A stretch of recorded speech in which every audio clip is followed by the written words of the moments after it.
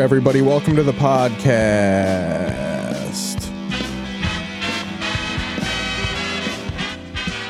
Hey, how you doing? Crocious is into this fucking game. Yeah, I am. I'm watching it. It's as the music was playing. I mean, again, the brain was going through several a tangent. You know what it is. This is Keith Pazel. We're going to be talking about the world and ourselves through what is on television. Welcome to the show. We got national title implications here. College football playoffs closing moment. This is fourth down. It's 4th and 3. Alabama doesn't score a touchdown here. They don't advance. And Michigan will play the winner of Washington and Texas. I don't even, to be honest with you, Keith, the last 3 years I told you with football, because of the transfer portal and whatever, aren't there like 1,000 kids in the transfer portal right now? Yeah, like 1,900. It's just like, it is so different. It's the 5th professional sport. It's been gobbled up by corporate America. And it's just, I don't know. Well, yeah, they're actually, the new debate now is like, do they go private? Like, do they just detach themselves from the NCAA? Absolutely, I think they do. There's no doubt about it. I mean, well, I guess for a long time, was it just some sort of gentleman's? The NCAA has been around for like well over 100 years. Oh, yeah. Like since the 19th century. It's got a history almost like soccer. Yeah, but look it's at all like, those entitled pricks just shaking their palms. Yeah, they all flew in from across the country. There's a bunch of Michigan grads. It's a private school, right? No, it's state of Michigan. It's a state school? Oh, yeah. These are both but I thought Michigan schools. State was the state school. Well, no, they got a bunch of state schools. Okay, so they're both part of... Yeah. And then Western Michigan. Western Michigan, very pro-Israel, as we all know. And then Eastern Michigan, which is where George Gervin went to school. And then Northern Michigan. Yeah, they got a bunch of state schools there. Kind of like, Illinois does too. Although I wonder if those state schools are all getting messed up because of how poorly run the state is. Oh, I feel like state school systems in general are just kind of like not doing well. Well, through through the liberal politics of the United States of America, obviously. You think about it, what it used to be to go to college, and like it was like totally invested in, but the rich were like, no, we don't like the fact that you protested against us so harshly. We are now going to just slowly take away funding from. Yeah, we need some states. We need a basic level of education for our management class. So for that reason, the state school will still serve a purpose. But, the idea of it, I'm going to get a liberal arts degree, that's just like, that's a luxury now, I think. I don't know who majors in that. I hope some people still do, but it's like, you got to pay your fucking bill when you get out. Wow, that's it. That's it. They picked it off? They stuffed the quarterback. That was not a well-executed play by Alabama. Corn and maize. I always love when they have to come up with a new name because it's just blue. The Malays in blue. Corn and maize. The maize in blue. For a loss yet again. What a year for Michigan. It's them to just slightly, like, maybe embrace their Native American heritage of, like, maize. Yeah, Yeah, my brother lived in Michigan for a while, and I used to go there and visit, and he lived near Detroit. And, boy, that 67 riot, there was still some bad blood over that. Talk about a city that just totally, the disinvestment, I don't know, I think Detroit's story is completely interesting. How at one time in sort of the, economic history, it was a very, like, wealthy city, and very much like in the time of true heavy industry, it was a dominant global city, I think it was the 3rd largest city in the country population-wise in 1950.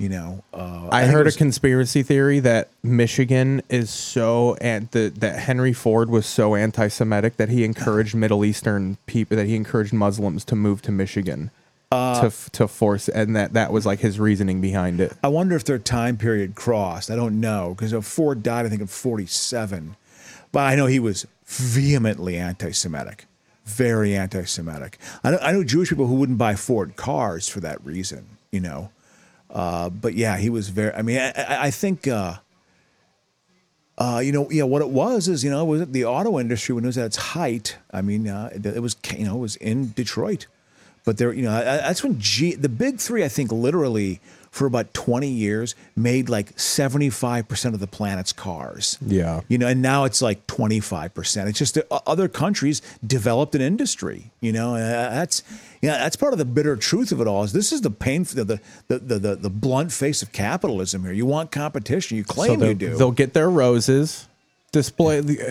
presented by Pat McAfee's crew, not as illustrious as Tom Rinaldi. What about McAfee's belt buckle? What is he? Mac Davis? He's a fucking pro wrestler, dog. Look at that mullet behind Connor's head. This guy's on The Bachelor. Darius Butler. You need one like not tard, and that's D-Butt's role in the gang. Michigan boys celebrate with the Michigan fans I am just. who traveled very well. AJ Hawk is a dud He's to me. MAGA. He can be labeled MAGA. Yeah. Can't stress enough how awesome McAfee is kind of funny, I think. I mean, he's got a sense of humor in there. You know, I don't mind Mac. Although I sometimes don't get the, well, whatever. It's my age. It's my fucking age. I don't get the National Socialist hair with the gold neck chain, the wife beater, and a certain tack combination. I don't get the facade. I don't get how that's deemed cool looking. Like, that's truly me being old. I really don't get it. I'm like, but what are you trying to do? You're putting together it's a mishmash hodgepodge of looks that you're just layering on top of each other. You know, it's like, I don't know, pick a decade and stick with it. Don't combine like four into one appearance. Or let's finally turn what we thought the future was going to be and start wearing tinfoil and stuff like that. That's actually really funny. Just start wearing hazmat suits and tinfoil masks. Let's do what Devo told us to do. Yeah, that's the direction of the future. Not this sort of, I'm going to just go into the past and have like glasses from the late 80s, a T-shirt from like the 70s, you know, I don't late 90s, the mullet from the, I don't know. It's all these decades that are kind of put together, like a pompadour with Sally Jesse Raphael glasses and an ugly sweater. What decade is it? Oh my God, I was born in 2001. Yeah. Like, I just don't get it. And that's like the cool look. That's like the look. Where tonight, going right back to back. I'm going to be blunt here, Keith. What's I'm going to that? be blunt here. This is the truth. And Go for it. And I know I bitch, and my act is all about being I'm leaning into the old man thing, which is fine. I'm trying to hit that Hail Mary pass, Keith. But it's you know, most of your generation, you know, because I'm a millennial. So you're saying millennials, not Gen Z. I mean, a lot of people attack Gen Z thinking they're talking about my generation. I think it's probably, you know, people like 20 years younger than me and 25 years younger than me, you know, in their young adulthood, you know, like their late 20s, early 30s. You're still kind of a young adult, I would say. I don't know. Maybe that's not the right demographic way to describe it. Yeah. Maybe just starting your career. Firmly as an adult. Like I'm like officially not hip, I would say. Yeah, exactly. So that you guys are actually, you have a lot of the right beliefs. I really do believe that. We're just a disaster with how to like put them through any sort of machinations to become real things. Yeah, exactly. It's just like, well, okay, like you have all the right views. You know, we got Texas versus kind of put it together in Texas some way. versus Washington coming up here. Like, was Washington good when you were younger? Oh, yes. Didn't absolutely. they have a nice little run? Well, Dick Wallenberger, whatever. That's random coach name that I'm just pulling out of my head. Herbie fucking Hubcaps. Led him to fucking 19. Yeah, Herbie Hubcaps. He was the low-level capo in the Gambino fight. We got Herbie Hubcaps here. No, it was... when I was a kid, Don James was the head coach. Don James is actually a totally respected coach. That definitely sounds like a guy ate at a pizza place with his hair slicked back. Do you know who was a graduate assistant, his very first college coaching job? Barry Switzer? No. Saban was under Don James. Don James. Nick Saban sounds like their quarterback is Jordan Milroe.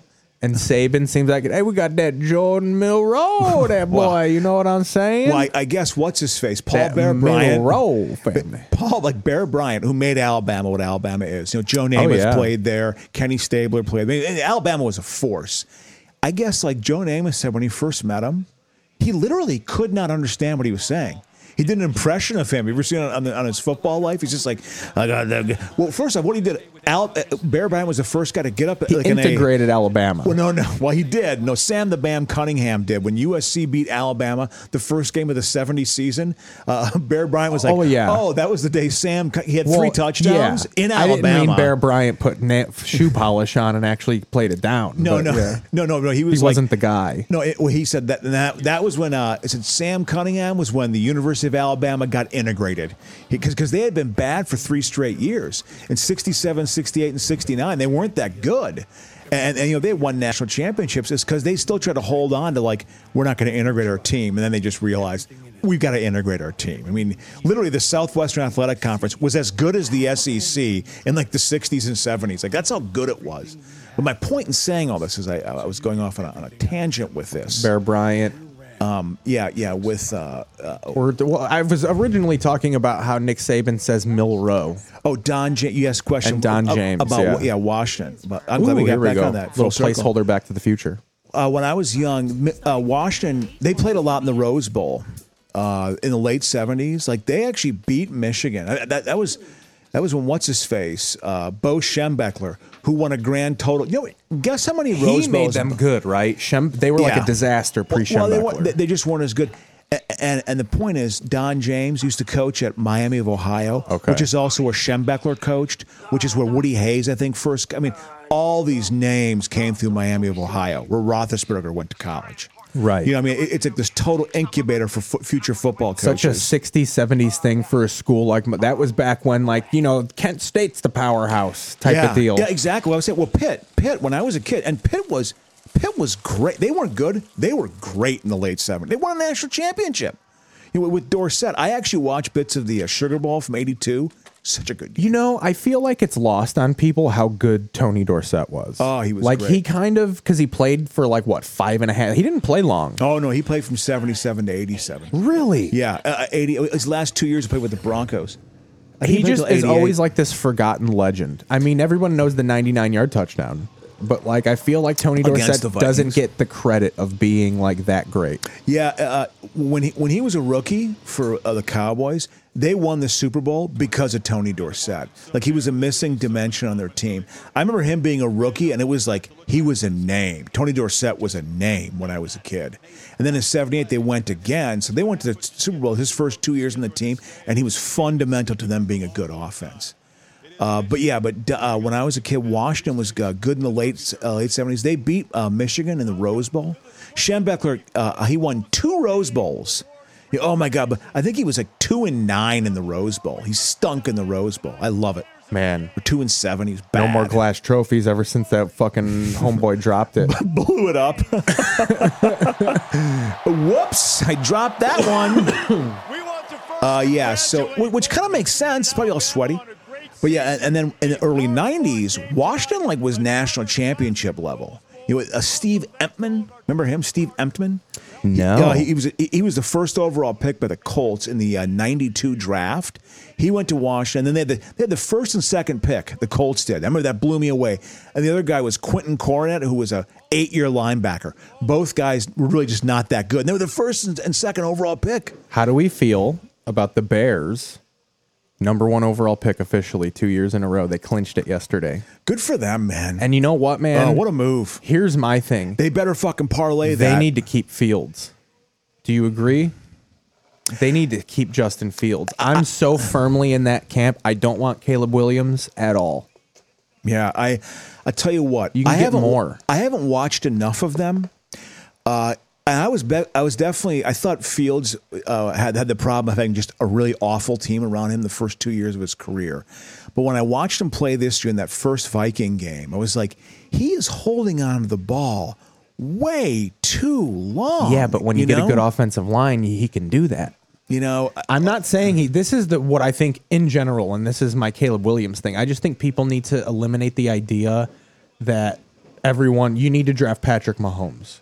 Yeah, that's essentially what people are like. We need to try to recreate. This idea that one player is gonna make your entire team good.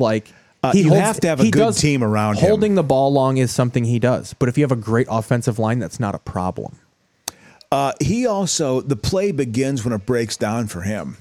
You know, the structured play, I think he can play within that system, but the play begins. I think it's the opposite. I think it's when you script him too much is when he's. I think when you with Fields, if you just go let him, hey, go draw some plays in the.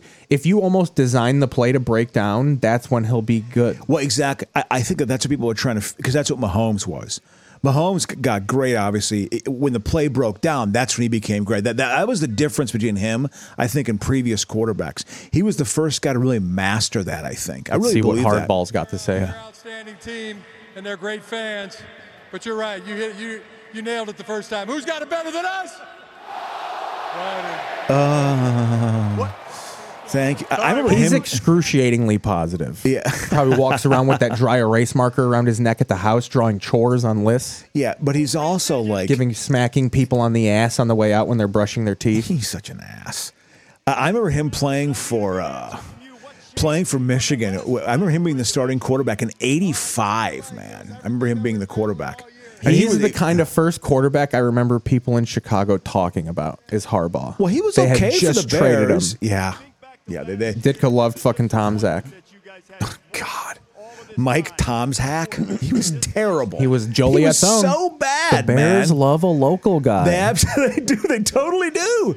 So you who do love a local guy. So, okay. I'll be, I don't know. So I'm kind of on the fence with Fields. I just. McCarthy, he's a local guy. He's from Deerfield. We'll go get JJ. Trade Justin to the Atlanta Falcons. We'll get J.J. McCarthy in the 4th round. the Chicago. And by the way, that's also the same voice when you're making racist statements about. There you go. You know, hey, listen, there's a difference between blacks and, you know, that one. Mason Graham. What does this feel like? Yeah. Oh, that guy's MAGA right there. Well, he's, you know. Now we'll make the sweeping judgments. You got to hear him speak a word first. We're happy to be here. I'm just glad I don't got to play an unfair competitive advantage against any transgender athletes. Yeah, it's. Congratulations on a spectacular win. Ugh, boo. Where is the championship game this year? Where's it being played? You know. I don't know. Let's ask Google. It's either, I'm going to guess Miami or possibly Phoenix. Hey Google. Where is the national championship game of football this year? The College Football Playoff National Championship takes place at NRG Stadium. What stadium? R. It's in Houston. Oh, it's in Houston? The one that's next to the Astrodome. It's where the Tejans play. Okay. God, isn't that, when you see that picture of those two stadiums, and when I was a kid. It's still one of the most unused fucking stadiums on earth. Well, you remember the Silverdome, which you remember the Silverdome, of course. Yeah. The Silverdome event sold in like 2006 for like $400,000. And then they just let it deflate over the next 15 years. They thought they were gonna have like tractor pulls and shit. Isn't that amazing that something loses its economic value? And the Astrodome, when I was a kid growing up, when I thought of the dome stadiums, and there was the dome stadium back then, that was cutting edge technology. That was cutting edge stadium technology at Dome Stadium. You know, so the Astrodome was like this mythical, like, oh my God. And when you see it next to the current stadium, it's like half the size of it, or so. It's teeny compared to it. Like what they build now there's so much more sophisticated and advanced structures. They really figured the engineering out. I think back then a lot of concrete was being poured and just like and it's like we talked about with the fashion. This is what futuristic buildings are going to look like, and now everybody wants stadiums to look like old 20 stadiums. Well, something that baseball did. Baseball. Although the smart thing what baseball did is they were like, okay, we can't have the same sight lines. Have you ever seen a game of Fenway? Have you ever been to Fenway or seen a game of Fenway? No. Yeah, I have. It's got some. It looks like it's got deep set stadium. Like it almost looks like there's seats in the street. Yeah, it's because you compare it to Wrigley. Look at Sarkisian. He took a couple hits of fucking old fucking some black licorice flavored liqueur before this. No, but what happened? We were saying. Wait. You compare Wrigley to Fenway, and Wrigley is such a better stadium. Wrigley is such a better old stadium. The sight lines in Wrigley are great. When you're in the upper deck, you feel like you're still in the action. I love the sight lines of Wrigley. It's totally like that was such a simple, smart design of, have the seats kind of face the infield. Oh my God. They still got the poles. Yes. But, at this point, I think that's like Cute. And that's just the electricians. Hey, Oh, no, you know what I'm saying? That's just what you see when you're in the bathroom. You know what I mean? No, but when you go to Fenway, It's really the first. I'm slipping on the sound effects. with Fenway, when you go to Fenway, there are seats literally where you're straddling an I-beam. The sight lines are all messed up and weird. It's part of its charm initially because it's Fenway, but when you sit in the outfield in the right field seats and you're 20 rows up, you're 500 feet from the action. I mean, you are far away from the action. So it's not like Wrigley's a better stadium, no doubt about it. It's good they moved the Bears out of there for football. Wrigley Field. I was watching a break. Do you ever watch Dave Volsky? You ever go on that? VLL? Yeah. He puts up good stuff. I go down that rabbit hole all the time. And he had the Bears quarterbacks from 70 to 74. There's like 57 of them. It is. I mean, and their stats. I mean, Bobby Douglas. I actually tracked it. Horrible. I asked my dad. So, Yeah. And this is what I would like to know with you, too. Yeah.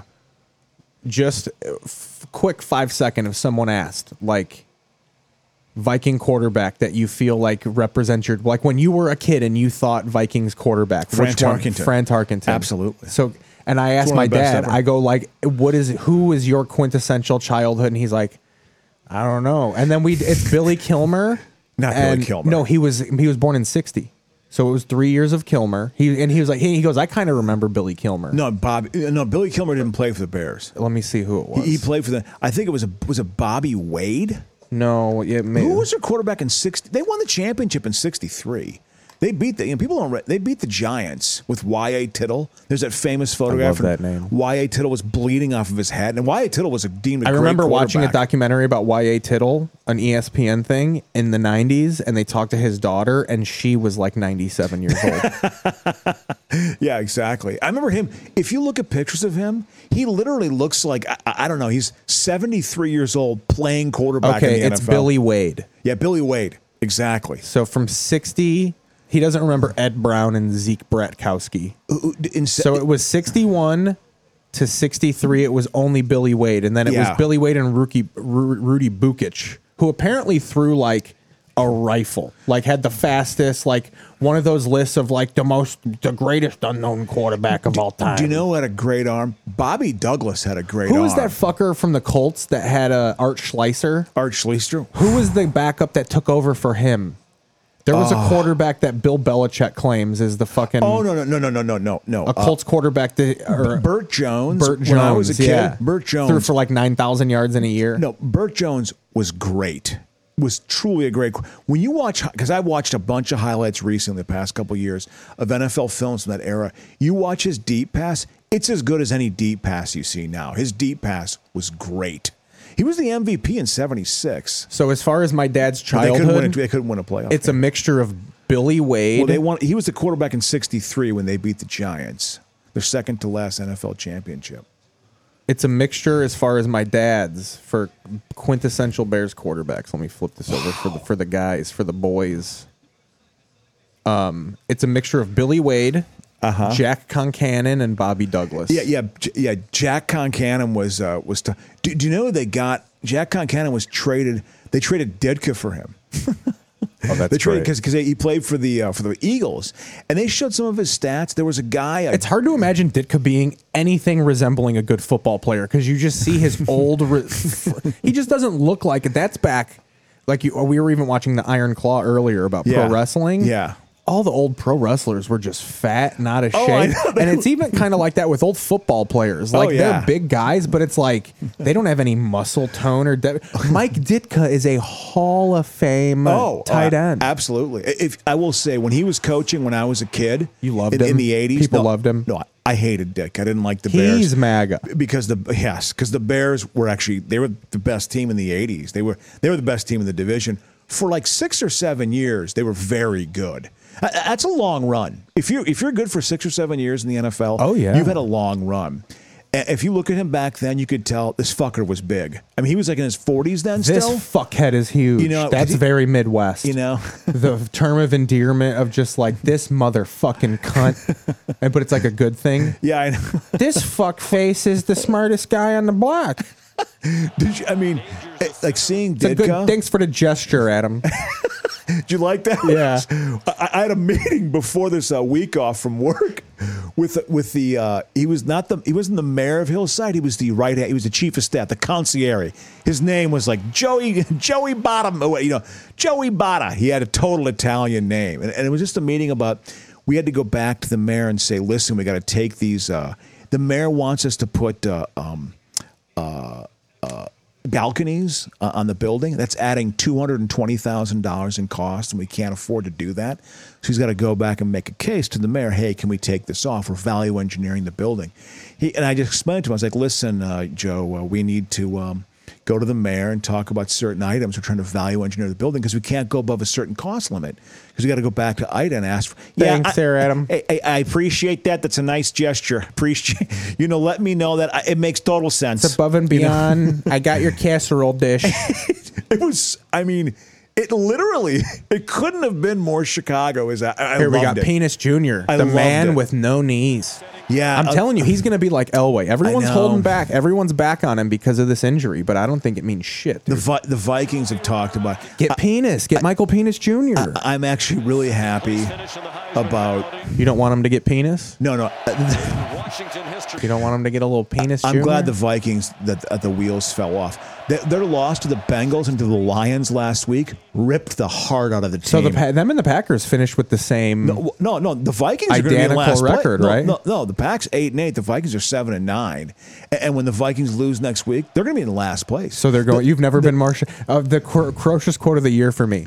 I've never been more confident of a Vikings loss in my entire life. Yeah, when they were up 17-3 against the Bengals, was I right? Oh yeah, you were. Of course, I was right. I mean, I told Larry that, and she laughed. And then when we were leaving, and I go, "God damn it, he was right." Of course, I'm right. I have seen the script of this so many times. Do you know how many games I've watched the Minnesota Vikings on the road against a conference opponent late in the season? It might as well have been the New England Patriots in 1991 when I was yelling direct overtime game. Rich Gannon was the starting quarterback for the Vikings back then. He threw 63 passes that game. It's an overtime game. They passed to Steve Jordan, who was a Pro Bowler, a great tight end. And I'm yelling at the TV, do not fumble, do not fumble, do not. And he gets popped, because they're in field goal range. And that was back, if you kicked the field goal, you won the game. You were going to win the game. They were so much better than that team. Outplayed them. I cannot tell you how many games like that the Vikings have had. And I could just see it's like, because a good team, when they got they don't know how to put a team away. The Vikings don't have the capacity to do that. When they're ahead by a score and have the ball and they're driving, they will inevitably make a mistake. They will inevitably make a mistake that then keeps the other team in the game. They cannot get up by 2 scores. They cannot. It is very challenging. My man's wearing a hoodie. So it's. I'm glad they lost because they're probably going to get like the 9th to 11th pick. It always throws me off when like basketball players wear the long sleeve shirts or like you see a hoodie popping out of a football uniform. You're like, what the fuck? Did you incongruent. Did you forget to take that off? Yeah, it was cold.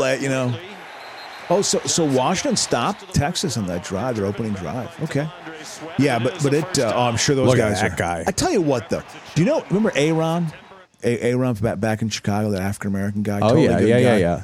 He was from Texas, and he was just telling me about I was like, what? Politically, what's it like down there? He's like, listen. He said, honestly, the people, and you know this with Larry, the people, totally nice people. Like if you have a flat tire, I feel like Texas is the king of don't ask. They're nice, but then when you dig too deep, you're like, that's when they start talking about how they, what color their neighbors are, and you're I should have left it surface level. Yeah. What's it's also, it's conservative, but it's definitely the. Oh my God, that was for sure conservative. That was what a move! Oh, this is a play, man. Is he going to score? No. Wow, that guy didn't give up. I give him credit. That was a huge play, man. Holy shit. I know someone from the state of Washington. I guess their receivers, Washington's receivers, are totally good. The three of them are NFL players. I know someone from the state of Washington who said he's never been more excited for a sporting event than this game. Wow. Now, he hates the Seahawks because he's a Buccaneers fan, military brat. So he grew up in Tampa Florida, for those sports consciousness years. Yeah, exactly. It's interesting how you can be from a hometown, but because you spent 8 solid years here, like, no, I'm a Buccaneers fan. Yeah. But every other sport, I like Washington. Oh, and he's a Husky boy. Yeah. Yeah. But like it's you, like Vikings and everything else is pretty much Wisconsin. Well, no, I mean, what's weird with me... Well, yeah, you're pretty much DC. Yeah, I'm all over the place because it was the 70s. I was an A's fan. If the Wizards got good, would you be like, okay, oh, yeah, let's go? Absolutely. I mean, do you understand how bad that franchise has been? Well, they were named after crime. So, like, when that's your history... Bullets, I think that's a killer name, by the way. I think Bullets is a pretty killer name, you know? And they were great in the 70s. They were the only team in the NBA to go to the playoffs every year during the 70s. They were a force in the 1970s. And then they just got bad in the 80s. They had a few years of being somewhat... They had Moses Malone for like 2 or 3 years. But, man, they've been a bad franchise. They won a playoff series against the Bulls when they had Gilbert Arenas. That was their first playoff series victory Fucking in like 24 Gilbert. years, man. They literally have been the worst team in the NBA, you know, for almost 40 years, which is pretty crazy. Woof, woof. My father had season tickets to the Bullets like in the mid 80s. Hell yeah. I saw What Jordan, arena did they play in? the Capitol Center. The Capitol Center? Yeah, they had a big giant television screen in the middle. I feel like when they built the new one, they just called it the Capitol Center. Well, I wanted them to call the team the Washington Justice and call where they play the Supreme Court. I think you've bandied that about a few times. So I'm going off on my tangents. No, here. the show's a tangent. Exactly. The whole show's a tangent. We need tangents. We're not just watching TV. But yeah, I think with yesterday's game, the Vikings will have a higher first round pick. I know no one gives a shit. Crozier says love, timeless Dodgers. Oh, at least it's a modern one. Yeah, I was I hoping know. it'd be something from 1987 88? or something like that. I did not like the LA. I didn't like the LA Dodgers. Oh, Madden was the manager. Is he still the manager? Yeah, this is right before they got Dave Roberts. This is 2015, it's looking like. Whoa. Because they got Dave Roberts because they lost out on Joseph Madden, because the Cubs swooped in on Madden. I remember the World Series that year. It was Royals-Giants, and during Game 5, the news broke that Joe Madden was like a free agent. And that's really the first time I remember a manager. It was a big deal that a manager was a free agent. Do you ever remember that in your life? Boy, it was... Usually you just hired him, you know. It was a good old boy network. Even this year, the Cubs essentially like traded for Craig Counsell. But he's like very highly paid too. Yeah, no, I know that they. I remember managers being traded back in the day. The Chuck Tanner, who was the manager of the '79 Pirates, the We Are Family Pirates. You know, they won the World Series. Very fun team. He got traded because the A's had him as a manager, and they traded him to the Pirates. They looked like they wore stovepipe hats. Absolutely. So we got 80s top 10. New Coke was terrible. Isn't it unbelievable? The sex scandal. He was in a. You have to understand, his sex scandal was as big as any sex scandal. This happened in the 1980s? Yeah, 1988. He went to the Democratic Party convention. What if that's on the top 10? Oh, yeah. I don't know if he's going to be... They spring it on him, it's number 1. Yeah, exactly. Yes. But yeah, in 88, he went to the Democratic Party convention in Atlanta, and he recorded him having sex, and the girl was 16 years old. Ooh. She was underage. I believe she was 16 years old, I think. Do you remember the Cola War, Crow? Absolutely. Well, I never drank either of them. Berlin Wall falling down. Yeah. It's about Coke versus Pepsi. Yeah, no, the Berlin Wall falling down was... Do you know what a huge deal that was? Like, to be part of they that? did a Coke commercial on it. I mean, fucking it. Jesus Jones got a song out of it. Hell yeah. I listened to it right here, right now, last night. I'm alive and I'm waiting. We're going to break on Jesus Jones. It literally was like, for me, the Cold War ending, I personally felt a weight being lifted off of my shoulders. That is the God's honest truth. There was a real optimism. Max Headroom.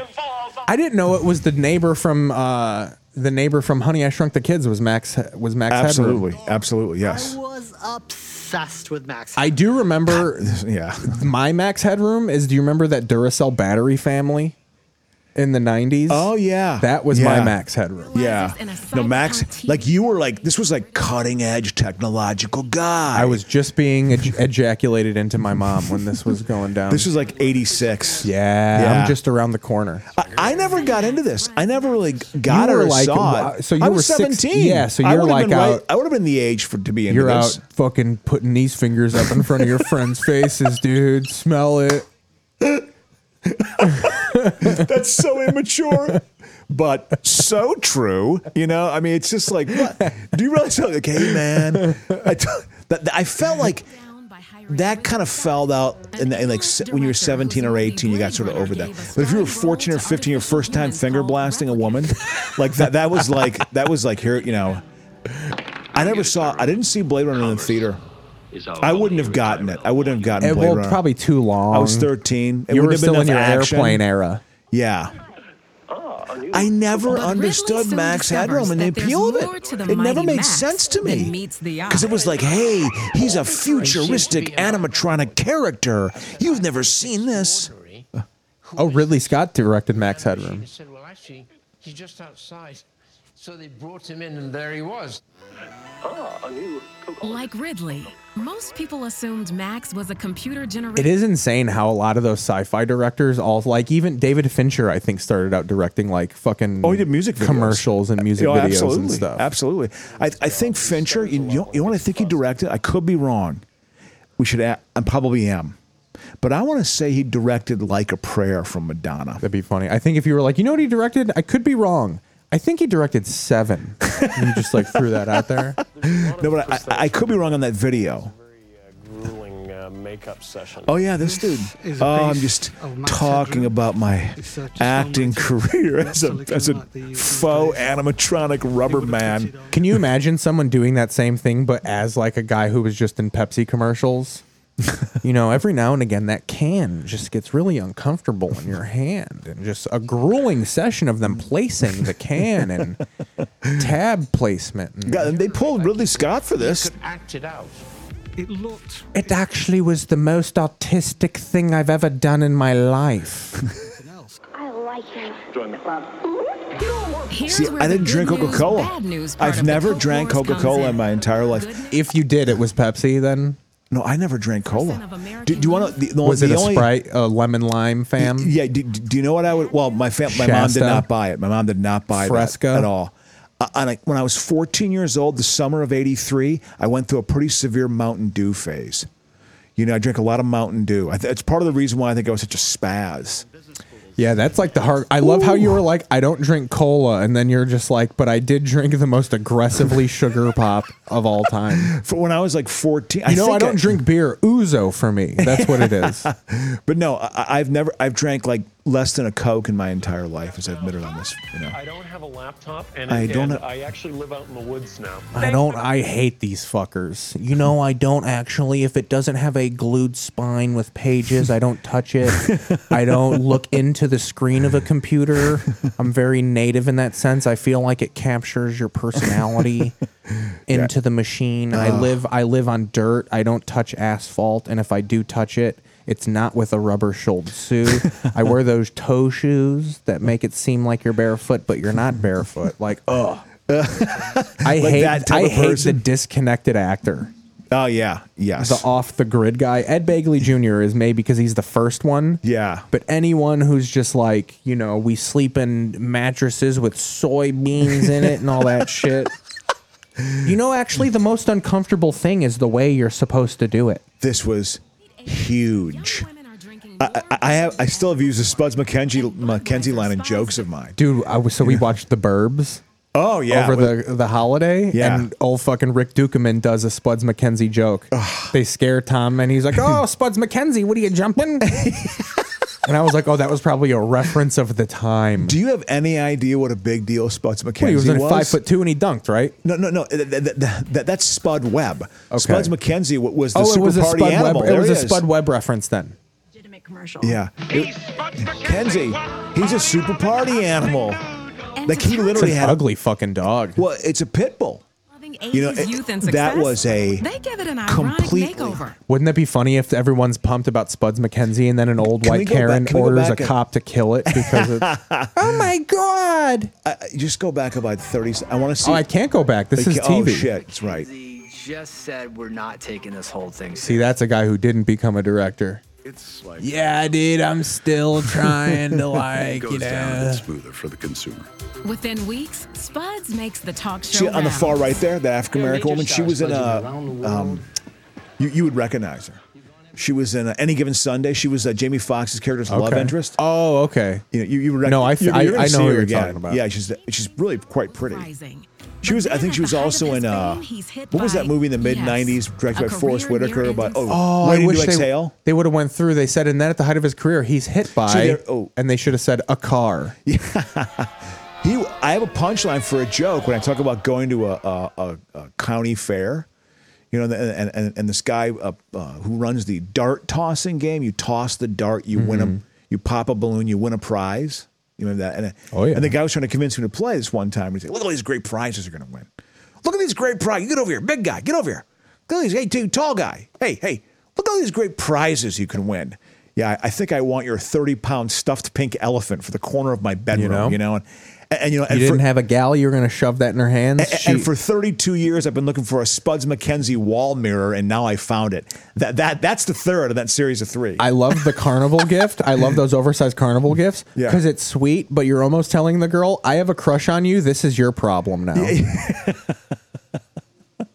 You're handing that. It's like the total signal. Of like, it's your Yeah, no, that's funny. But those games. But can I feel you up now though? Remember that a lot of feeling up going on in the 80s. While Journey was playing. A lot of like remember that machine gun game? You could shoot the red star out. It was a machine gun BB gun. You got like 150 rounds. I could not shoot that red thing. That thing was impossible to shoot that out. Croch's out there win just a prize, You'd win that nativity scene painted on the side of a circular saw blade. You know what I mean? Those are my jokes. Croch just wanted people to react like, but instead they were just like, it didn't happen like that. Sure. You need to. But I pick a cleaner and enjoy. Yeah, so I love these commercials because look at how there's no way these people aren't slaves. Listen how much she paid. And I think you will too. This bitch paid $18 to get a whole crew to come clean her house. There's no way those people aren't slaves. Yeah, well, they're undocumented.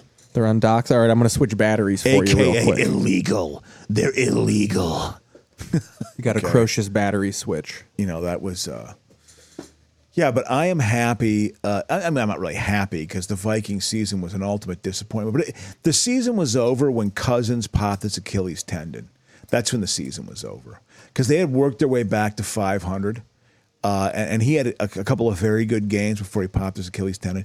He doesn't pop his Achilles tendon; they go to the playoffs. But that happened, so they had 4 quarterbacks start this year.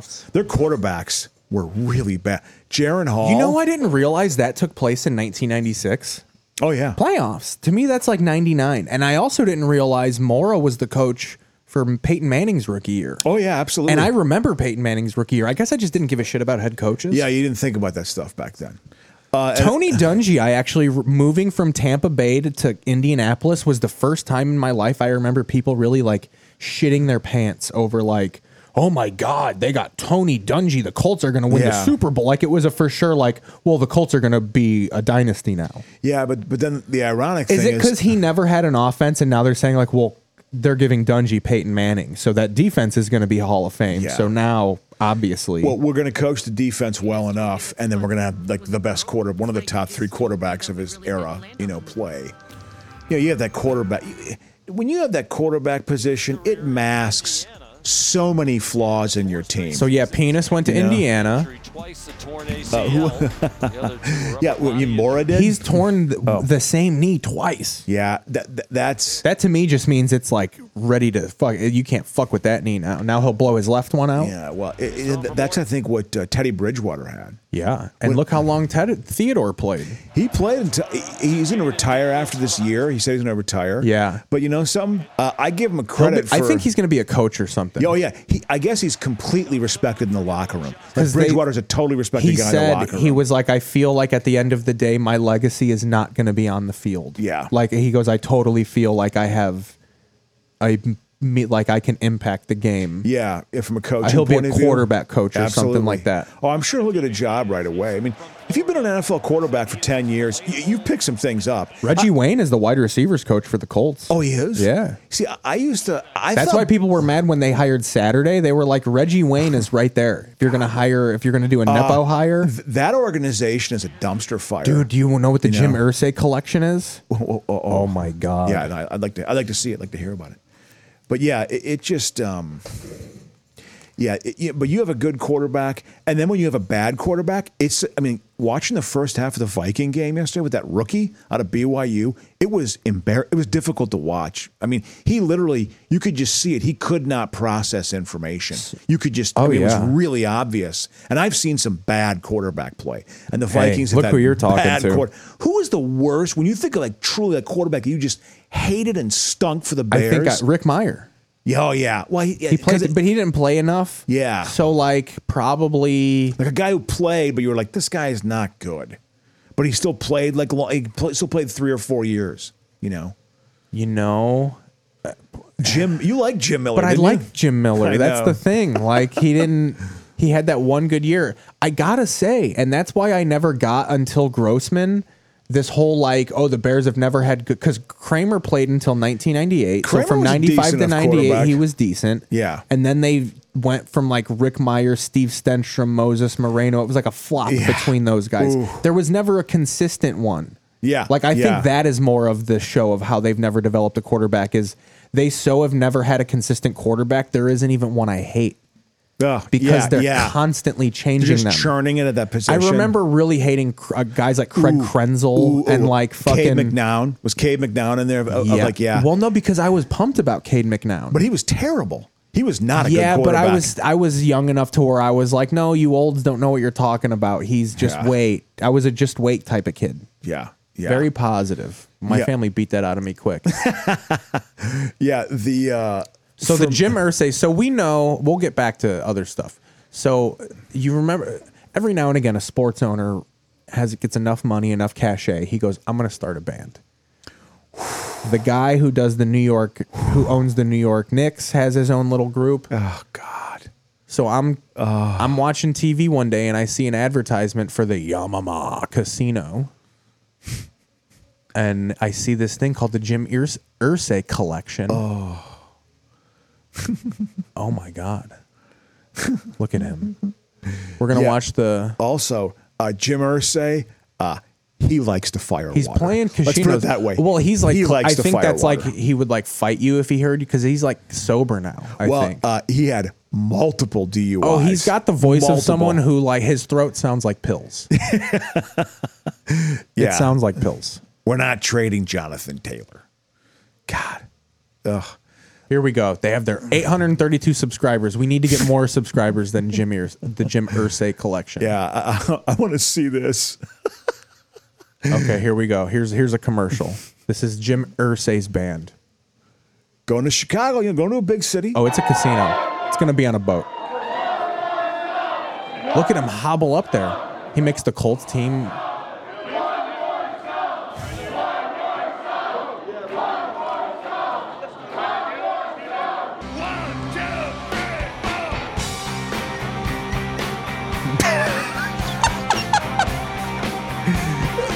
There's a bunch of dirty old white man. Look, you see him shaking his head? That's amazing. We got to get a better one. That's amazing. It's him. He just pays all these musicians who have some ability. I'm going to go up and just sit in a chair and just say 1, 2, 3. What are you, the Ramones? 1, 2, 3, 4. It was 1, 2, 3, 4. I love it. It's amazing. Oh, yeah, let's see him in New York. That looks like a good one. This is a hometown show. This is going to be a good one. This is going to be a good one. You know. Why someone? This is this Nirvana. I was going to say. Oh my God! Are they gonna do a quick comparison? They punched Kurt Cobain. Oh, ouch! I was a very famous. Oh man, yeah, that happened. I know, dude. I saw that when I was like 8. Yeah, fuck that guy. Break that guy's arm. The best owner Jim Irsay just added another piece of music history to his collection. He won the auction for Kurt Cobain's guitar. How annoying like is Teen that? Spirit. Irsay confirmed the news in tweets thanking the Cobain. I'm family. gonna do cocaine off of it.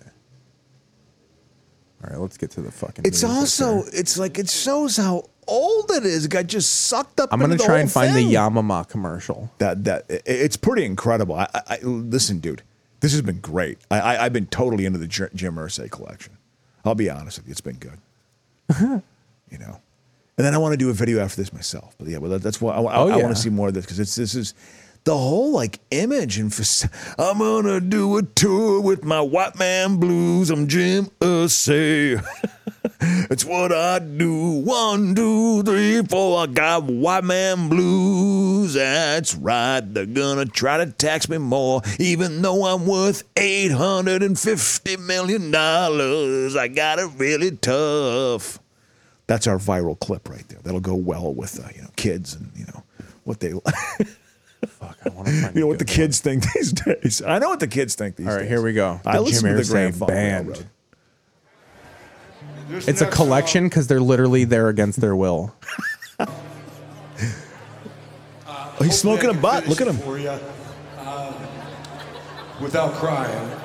Thank you for being here. I paid all of you. What is this? Two of them are here. Are they in a mall? Is Debbie Gibson going to come out and do Listen a to the duet? echo in there. We want to do this one for you. It's called Hurt. Not a lot of people to absorb that sound. Exactly. Look at him. He's smoking a butt. a fucking heat rocket. Is that even a lung dart?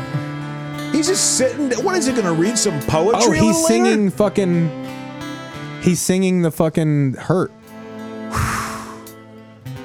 I hurt my franchise with my ownership. This is how this is not like more known or like.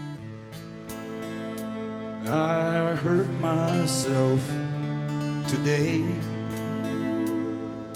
See if Run your football team, dude. I know. Yeah, I guess they're a disaster. Like their front office is all messed up, and they. Well, yeah, look at where it is. This is the front office. Yeah, God. This motherfucker wants to be fucking Steve Miller. So many of these football teams are not well run. You know my middle name is Boz, right? Fucking Boz Skaggs Irsay. He went to Wisconsin. Boz Skaggs? Yeah. I love Lido Shuffle, dude. That's a great song. A lot of black folks like Boz Skaggs. You can two-step to it. You can two-step to it. You know? This is unbelievable. Let's get an original, dude. I'll tell you this much. His band behind him, I'm sure he's paying them well. They ain't that bad. All right, here we go. You know? This looks like, from the page, it's got to be an OG. Oh, I love it. I love the whole, like, we're in public, we're just going to break into song. Well, he's looking at the Washington Monument. Yeah. Oh, this will be all like weird and jingle. It's like, when we go over to a country and we got weaponry that no one else has, and we murder them by the bushel load, and then we pawn it off as freedom. But now. So.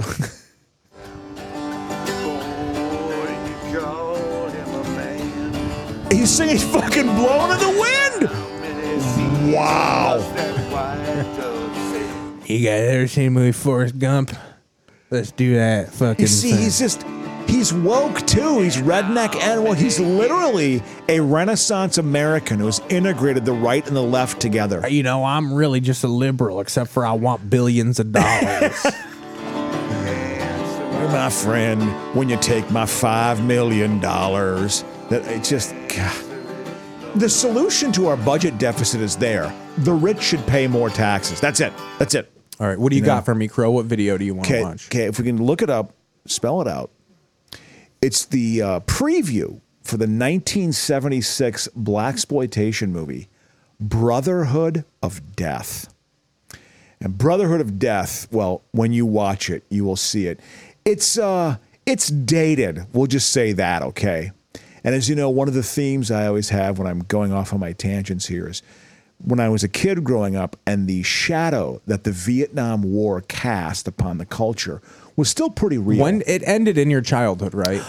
Honestly, I'm going to be honest with you, Keith. It didn't end until the first Gulf War was won. That's the end of Nam. That truly is. That was the end of the Nam phenomenon. Even in the 80s, and they had built the military. They jacked up a ton of money into the military with Reagan. The 3 minute. Oh, we have the whole movie on YouTube. Yeah, but this preview is amazing. The editing is also like weird. Okay, watch this. I love this. You're going to love it. Blaxploitation movie. Brotherhood of Death. Because, there was a bunch of paratroopers in Vietnam. Blaxploitation movie.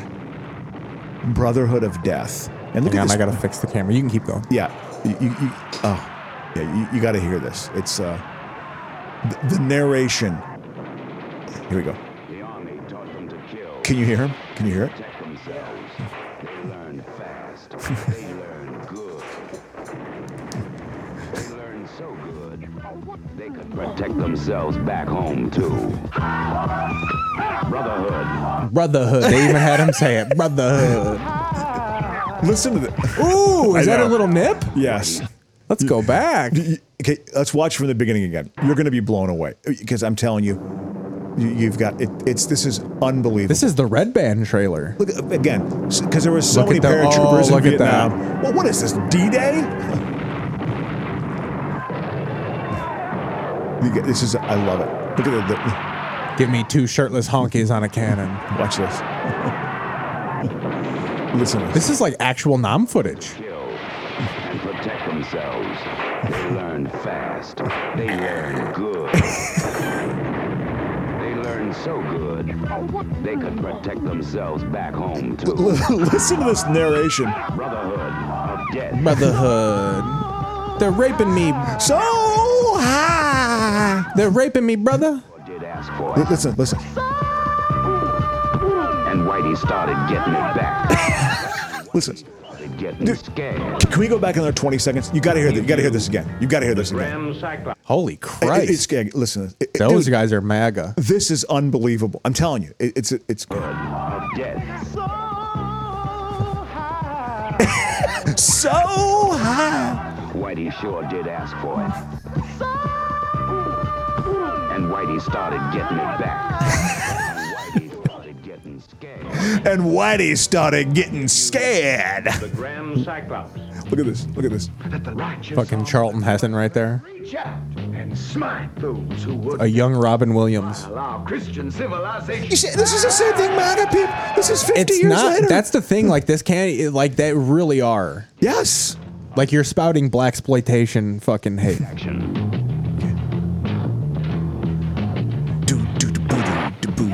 Paid to protect white folks, not niggas. Listen to this. Did he say the N-word? Yes. I am paid to keep the peace. Nigga lover. If they want war, man, let's give it to them. Fucking Deacon Jones. Oh yeah. Listen to this. Is that Listen to Deacon this. Jones? Yeah. Listen to this. Call yourself dragons? Yeah. And burn crosses? And all the darkies were shaking their shoes. These darkies Listen are to the about list of to stars do here. you in. Listen to the stars. Brotherhood of Death. Brotherhood. I love how he had to say it See like the that. brothers fight fire with fire. Revenge a sister's rape. A brother's death. A brother's death. The murder Black people got our own big boys, guy. A murder of their only white friend. Stick it to the clan.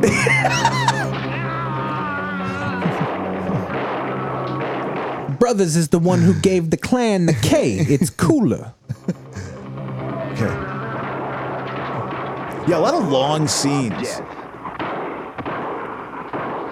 See Roy Jefferson and Mike Thomas, stars of the Washington Redskins. Another problem unto itself. Oh, dude, they had like Grant, Reggie Rucker. Reggie Rucker played for the Plays for the Redskins, which is also unto itself a racial slur, and it's fucked up that we're allowing it on It's here. all these football. Mean Joe Green was in this. Now, Brotherhood of Death from Downtown Distribution Corporation. Rated From Inner City Production. I want to go back to minute. I want to go back to minute like 1:15. Okay, I want to hear the Whitey. Let's go back a little bit further. Let's go back a little bit.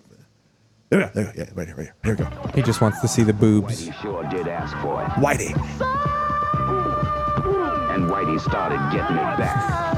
And Whitey started getting scared. I love it. That sounds like the pre-NFL guy. The Green Bay Packers started getting scared, brother. Against our white culture. Defile our Christian civilization. Brotherhood. Dude. A picture that explodes on the screen with dynamite action. Dynamite was a 70s J.J. adjective. Walker, loving it. So he didn't invent that. That was just like, he just put the inflection on it. Yeah, that was kind of the time. Dynamite. You know they offered that to OJ. I bet you they probably did, because OJ was acting. He'd already been in the disaster movie Towering Inferno before this. I mean, he was in Capricorn 1. I mean, he was obviously the Naked Gun. OJ had an acting career. The Nude Gun. Isn't that crazy? Like that era of like, hey, you're just a name. You're an athlete. Oh, good play. So we're at an hour. Do you want to take a break or no? Let's take a break, yeah. All right. Watch a little bit of this. But dude, I think good first half. A lot of good energy. I felt good, but I felt concentration was good. We didn't lose our train of thought that bad. All right, we'll see you on the other end. Power. At Blue Cross Blue Shield, we've been protecting millions of people for over 75 years. It's what gives us the experience and understanding to help you find a plan that fits where you are today and where you'll be tomorrow. Get spring break styles for the entire family. Tees and tanks for just $5 and thousands of other amazing styles all on sale. Run to Old Navy. There are moments that define who we are, what we stand for, and where we're going. Made with pride, crafted with passion. Jeep Cherokee. Find 1,555 now for Adunze. Very entertaining first quarter. The All-State Sugar Bowl in this college football playoff semifinal.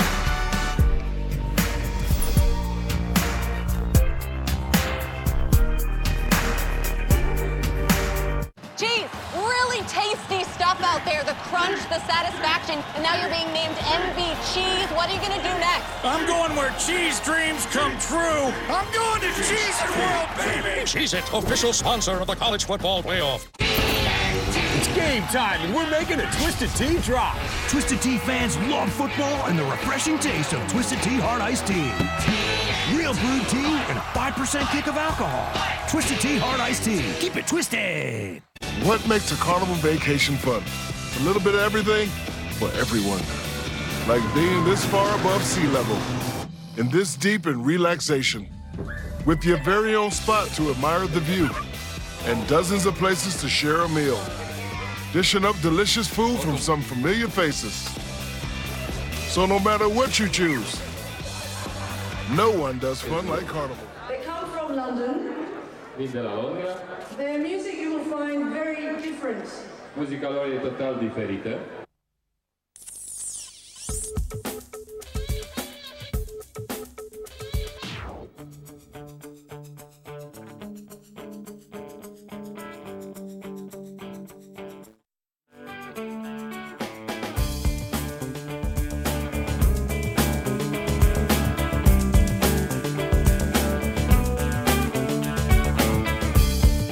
Woman on the radio talks about revolution.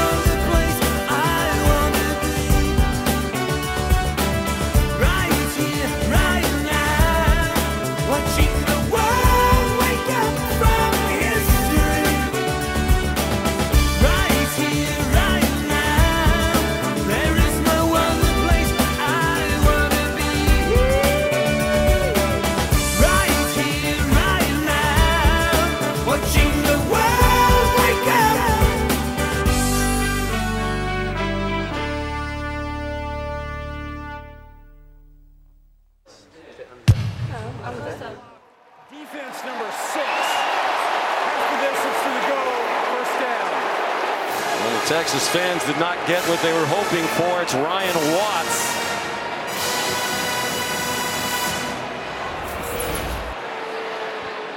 And Watts is engaged with Nate Kaleppo, and Kaleppo's trying to pull out. This is a new rule that was instituted a couple of years ago as we look at the AT&T connected cam. He goes low on Kaleppo, and that has been taken out of the game because of injury. And a wise call there by the official.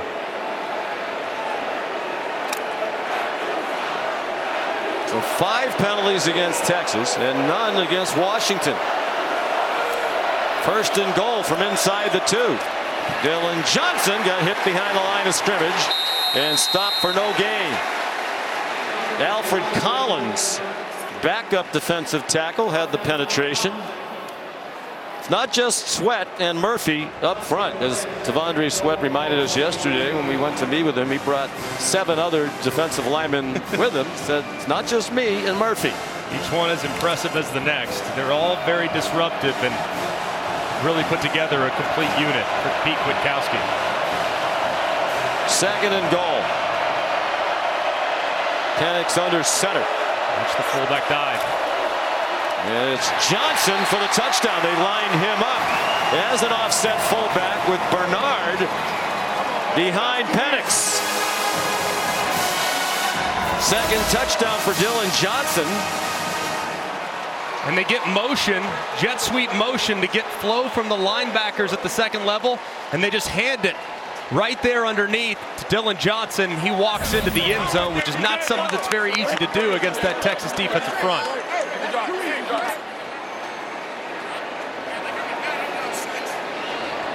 Both of these teams so well coached on offense.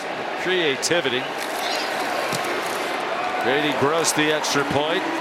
They went 80 yards in 9 plays to take their second lead of the game. Johnson just 10 yards on 7 carries, but he's been in the end zone twice.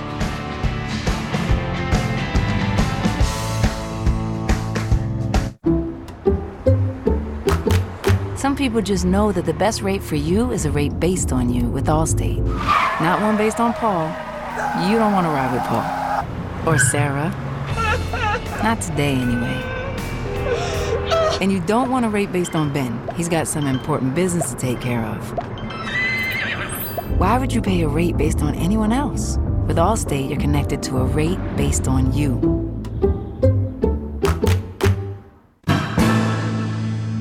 His name was King.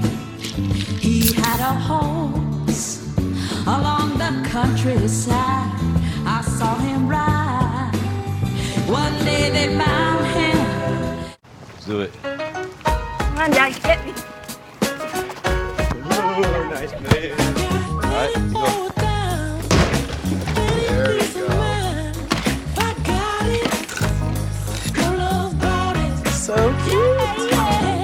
At Ally, we're helping millions save more for the things that matter most to them. Whatever you're saving for, we're all better off with an Ally. I'll get back to work. $5 duo at Burger King. Double up flavors when hunger dings. Whopper Jr. and Royal Crispy Wraps for a lunch, dinner, dinner, or late night snack. BK, have it your way. Who am I? You sure you want to know? Can Spider-Man come out to play? My name's the Human Spider.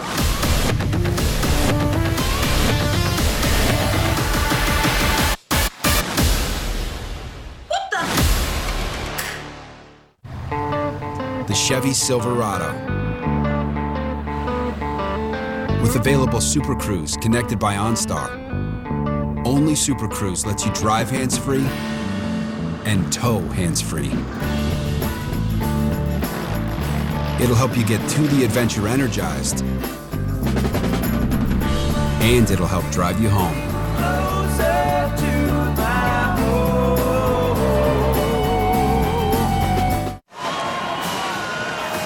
Taco Bell in the college football playoff for bringing the best of the regular season to the college football playoff by creating the Live Moss student section. Taco Bell has provided tickets for students from schools participating in both the CFP Semi-Final games and the national championships. The most passionate fans can cheer on their team. This is a very loud venue ordinarily, and even more so tonight. Grady Gross, a touchback. Texas has a lot going right now with misdirection offensively. To get things started with the split zone. Watch the linebackers run into each other because of that movement, and it's a big gain for Baxter. Similar play here. A little more movement with the jet sweep as well. It stays play side, and Baxter continues to run hard, and then the touchdown for Blue. It's all washed down by the left side of the offensive line. He cuts it all the way back and powers his way into the end zone. Steve Sarkisian putting a lot on those linebackers for Washington with misdirection and eye violations.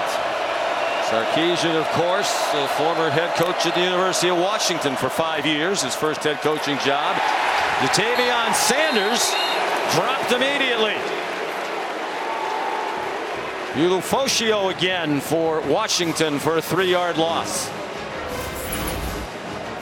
Ulufoscio, a great job of identifying this. They throw this little screen to Sanders all the time, and it's been very effective. When he's on the field, this defense has been really different. He's missed a bunch of time the last couple years. Ewers steps up, throws, and it's incomplete. Very well covered. Intended for Xavier Worthy. Jabbar Muhammad had the coverage. He's an outstanding player, second team all Pac-12 in his first year in Washington after 3 at Oklahoma State.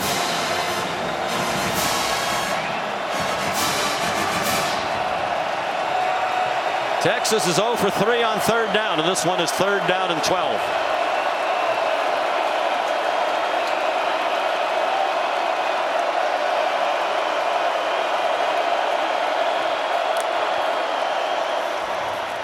A screen for Whittington. And he got to the 31, still 4 yards short of the line to gain. Cameron Thurbiculannon made the tackle for Washington. And after a bit of a hesitation, the punt team will come on. Texas has got to stop with the negative plays. They've been behind the sticks multiple times, and this pass rush for Washington, I know statistically speaking not great. They could certainly have an impact though, so Sarkisian and his staff, they need to stay on schedule moving forward.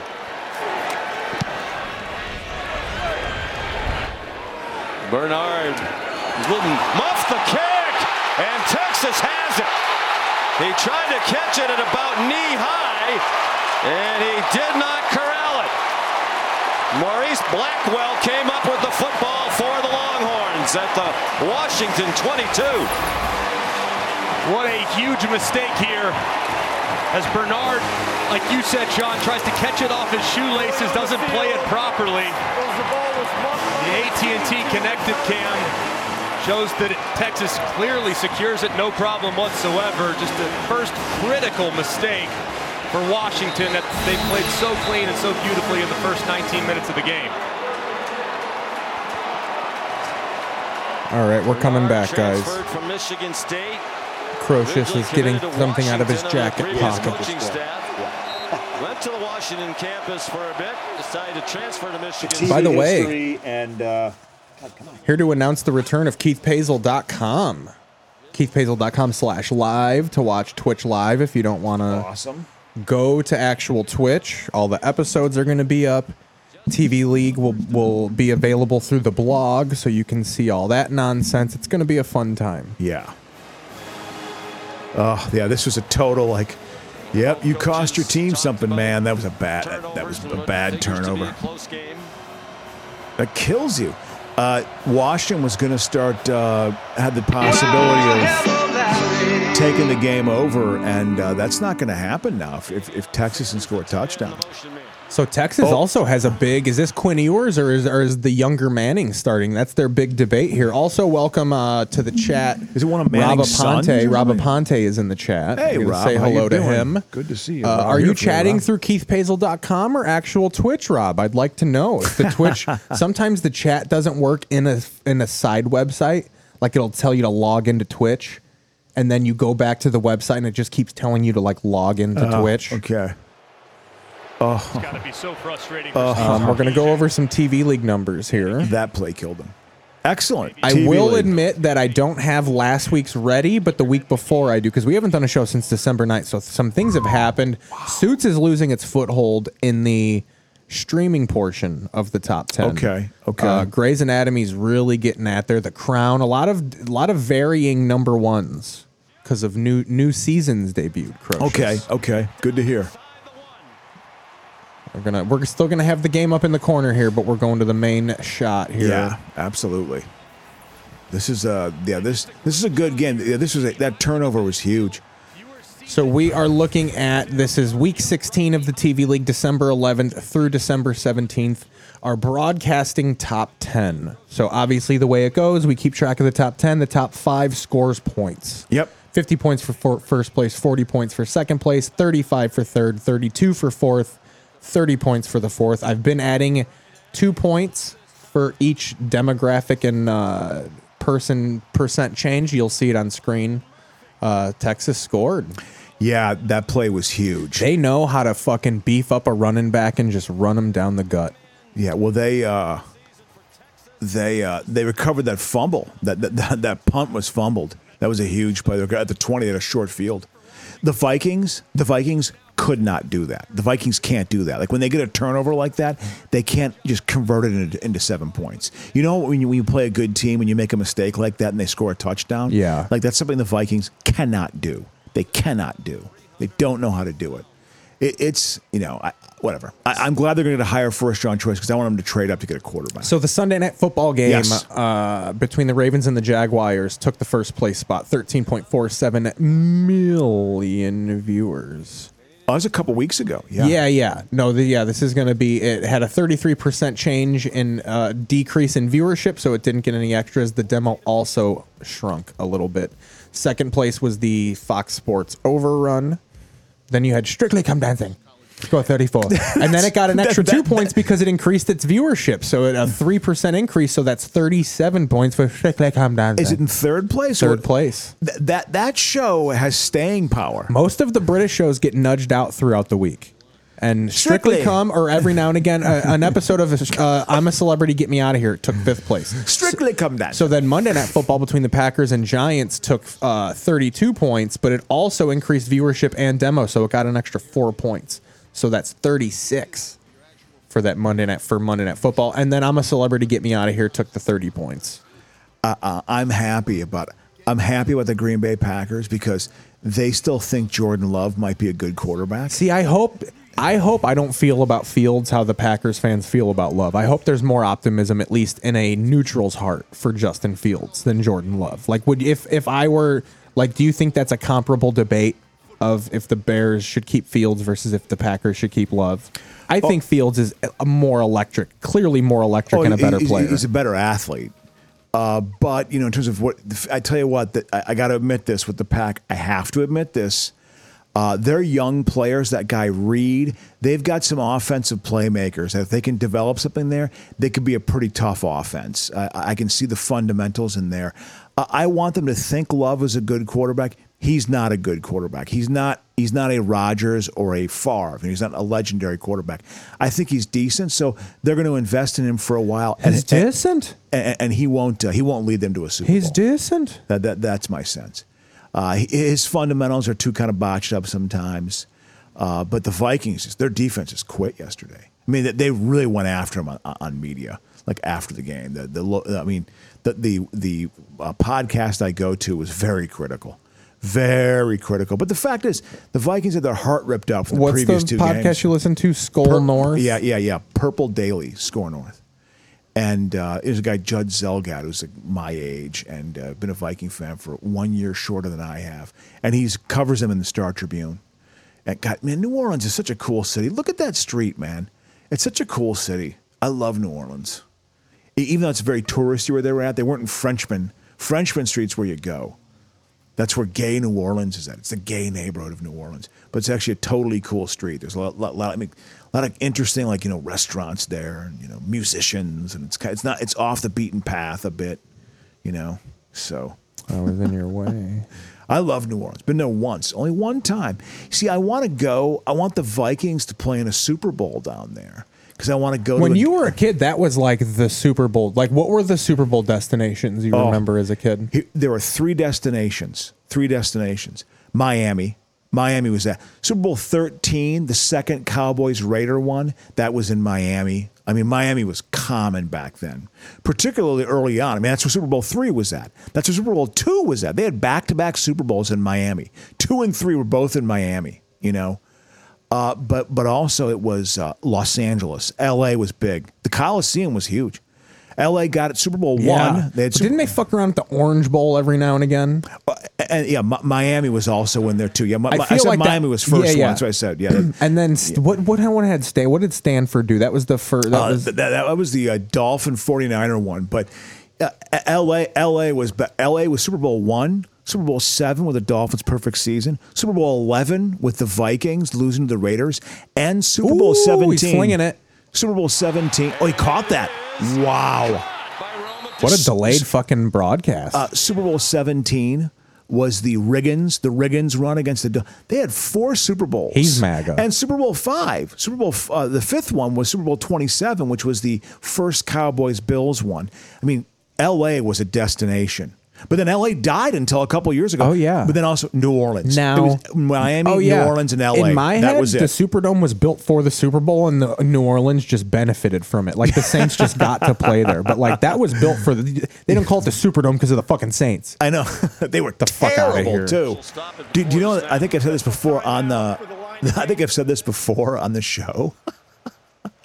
The upper deck of the Superdome, when I was a kid, I was like, why do they have different colored seats? They'd have like a purple seat and a black one and kind of a tan one and then like a copper looking one, and it would kind of flash by. And the reason why they did that is because they were so bad back then. Then when the camera would pan by, they wanted people to not pick up that there weren't people in the seats. To look like different shirts. Yeah, it was like different. Oh, that's so fucking fantastic. They did that. It was like, wow. I mean, that's how bad. Because they saw the attendance and they were like, oh no!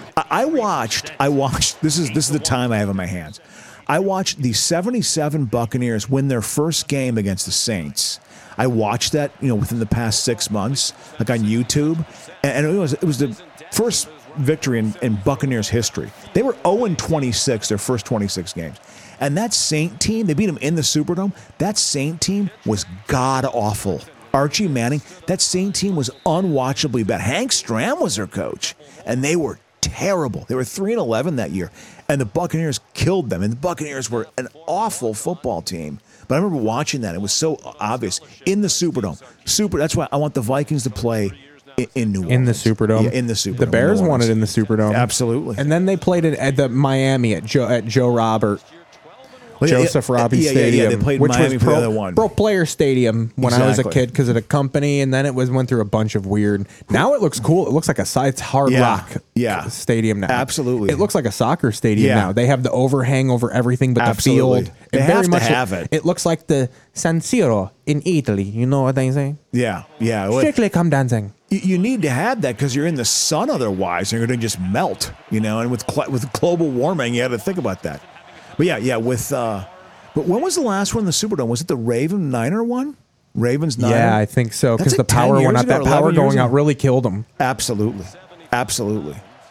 Well, I think that might have been done for mob purposes. But I also think, I believe that Beyonce had some halftime Father show. Harbaugh placed a bet. And we're just like, we don't like this, the way the Super Bowl is going. We want the Niners to get back into it. I think that's what I think the Ravens are killing them. You got them taking boy.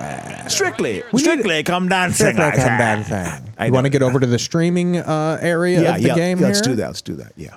Absolutely. So The Crown took first place. This is week 16, December 11th through the 17th. And remember this also, streaming ratings is reflected from a month prior. It's just the numbers that are available to us. You know what I mean? Yeah. So The Crown got the 50 points, 943 million viewers. Not a lot of billion viewers. That's when you know that the reality is pulling people away from their screened entertainment. Summer is when you hit those billions. Summer into fall. When then you got shit to do. People are out shopping. You can't really stream. Only Uber drivers are out there fucking watching movies. Well, you ever get an Uber driver watch a TV show while you're driving? Yes, I don't mind it. I don't mind it. As long as it's up on the thing.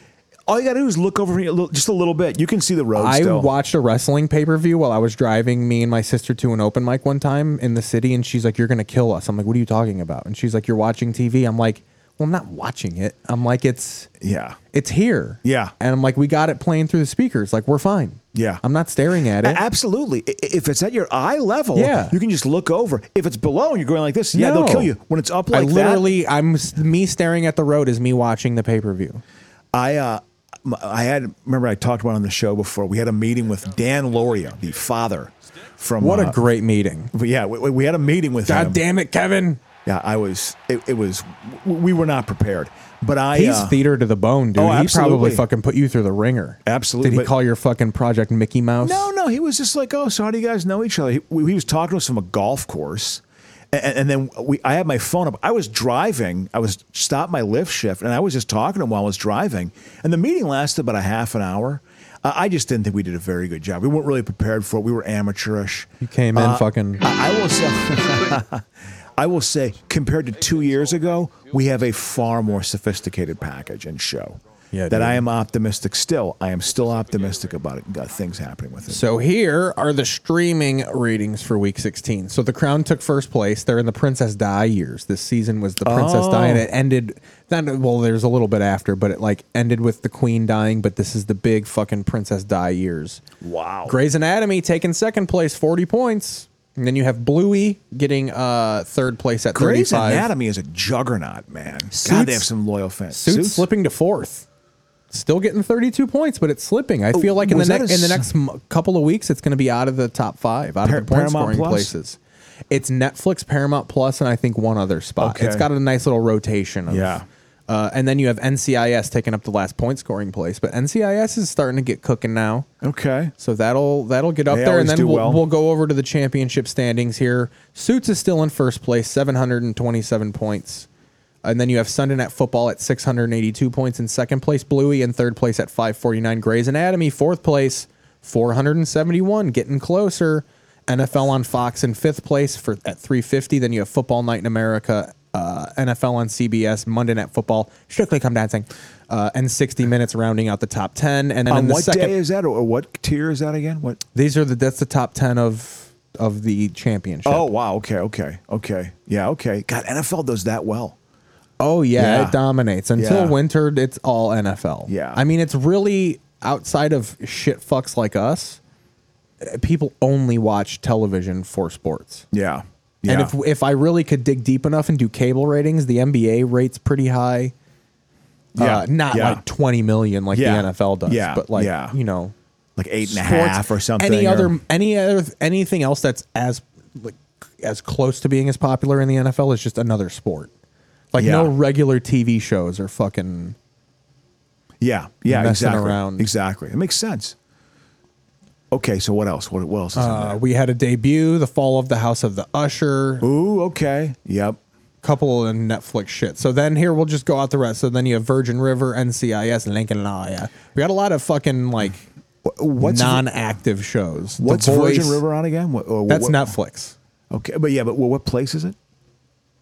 13th. Okay. It had a hot little run for its new season. I'm asking because obviously everyone's wife loves that show. Yeah. That was the woman Roma Roth read our script. But I'm going to put all of this up. I'm going to make graphics and I'm going to start blogging the TV League. So that'll be up on KeithPazel.com. Yep. I'll share the link with that and we'll figure out a way. And then we can just go over the article that I write for the podcast. Okay, yeah. I'll just gather everything on the website and then we can go from that. Cool. Makes sense. But yeah, interesting. But I do have to update this week's TV League and stuff like that. It's interesting. Virgin River, man, Roma Roth. I mean, whatever she was able to read the script, and she gave us the feedback of this. She said, more character development and get to the action quicker. So those were 2 good notes, and we made the change. I don't mind hearing things that people don't like.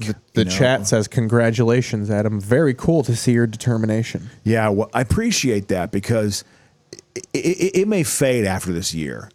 The fact is, last year was a bit like the COVID problem. You know what I mean? A bit like the pandemic. Those strikes, you know what I heard? 80% of production was stopped during the strikes. 80%. I thought it was like 50. I was like maybe 40 or 50. It's like 80% of movies and television were stopped because of the 2 strikes. And those strikes overlapping for like 5 months or 4 months was not good. So I'm hoping that this year we have submitted our script to maybe this is foolish to talk about it, but we went to a contest just to see. It's called Script Pipeline, that you pay money and you also pay for some notes, but I don't care. We need to get representation. Every opportunity we've had so far has been on our own elbow grease, which I appreciate and I respect, but we need to have someone who knows people in the industry and can get it in front of some eyes.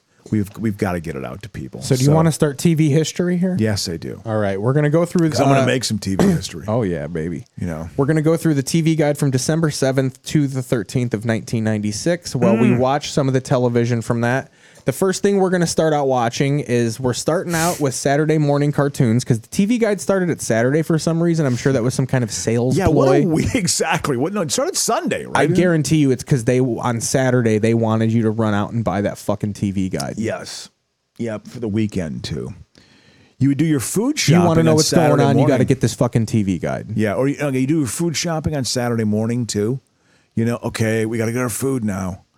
It's time to get our chores I didn't have done. time to log. We're going to go through the book, but I didn't have time to log a lot of stuff. I have Saturday morning. I have all of Saturday and then NFL Sunday. Yeah. But that's all you need, baby. Yeah, absolutely. Because the week TV just mirrored the days.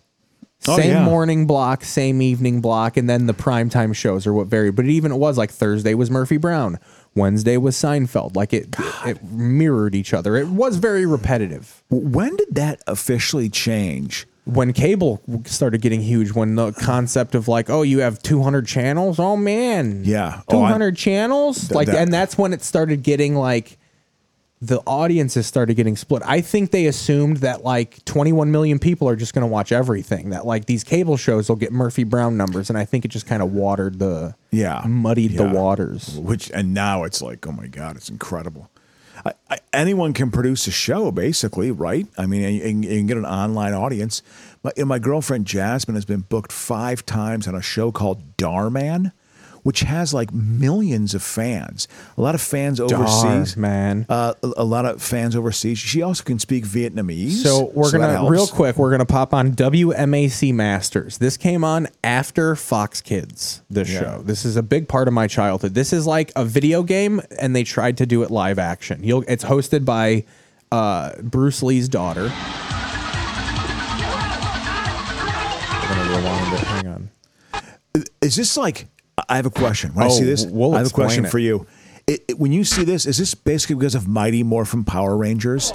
The whole fighting sequences they would have? Oh, yeah. It's related of that era, correct? Yeah. So it's a mixture of Power Rangers, the Mortal Kombat video game, and American Gladiators. So they have these are actors trying to tell stories. Look at this. See, Jamie. Is he Native American? Is that his? Yeah. They got a black guy named fucking Johnny Big Lips and shit like that. Yeah, I mean, is this guy? He has turquoise on. Guys, I've been wondering the same thing about Hakeem. Hey, Hakeem. There he is. Why do you call yourself the Machine? Why do you wear metal? Does it rhymes with Hakeem or what? No, man, nothing is that rhymes with fucking Hakeem. Sauce So the Gardner? whole episode is the journey to find out why he calls himself the Hakeem the Machine. I thought that was Sauce Gardner. Yeah, right? Fucking Pac-Man Jones. You're about to find out. Look at this shit. This is loved amazing. The show. They were really throwing at Universal at you. Oh, and it was also a tourist video for Universal. Yeah, I remember this was in the 90s. Here we go. Universal Studios. Here we go. He explains it. Hakeem, Ulster, Key symbol. Wait till you see the graphics. It breaks it down just like a video game. Kickboxing.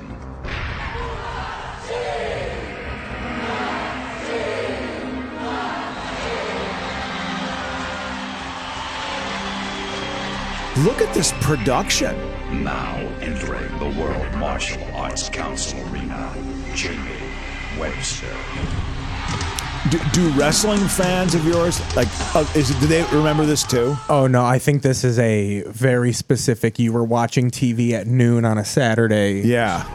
Karate. I would almost Karate. I would kind of like, this was the show where like as I was watching this, one of my friends would call me on the phone and I would leave. Like you wouldn't really watch the whole thing. Oh, okay. Because I had already watched it from 7 a.m. to now. I was watching TV. This is when you'd go outside and reenact the Power Rangers episodes you just watched. Okay. Like all of the shows, you'd go out and play and talk about everything you saw. So you were still of an era, Keith, where kids would go out and naturally play, right? Oh yeah.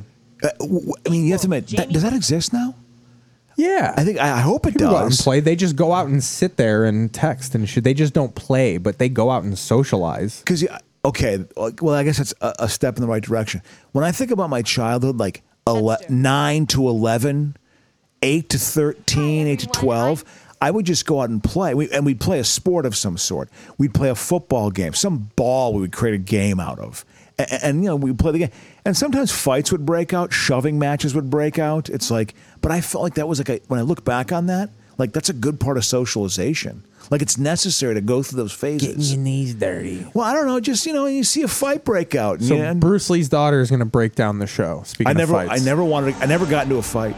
I threw a few punches, but I never got into a fight because my experience with fighting was almost getting murdered by my brother every time. And Lee Jevons.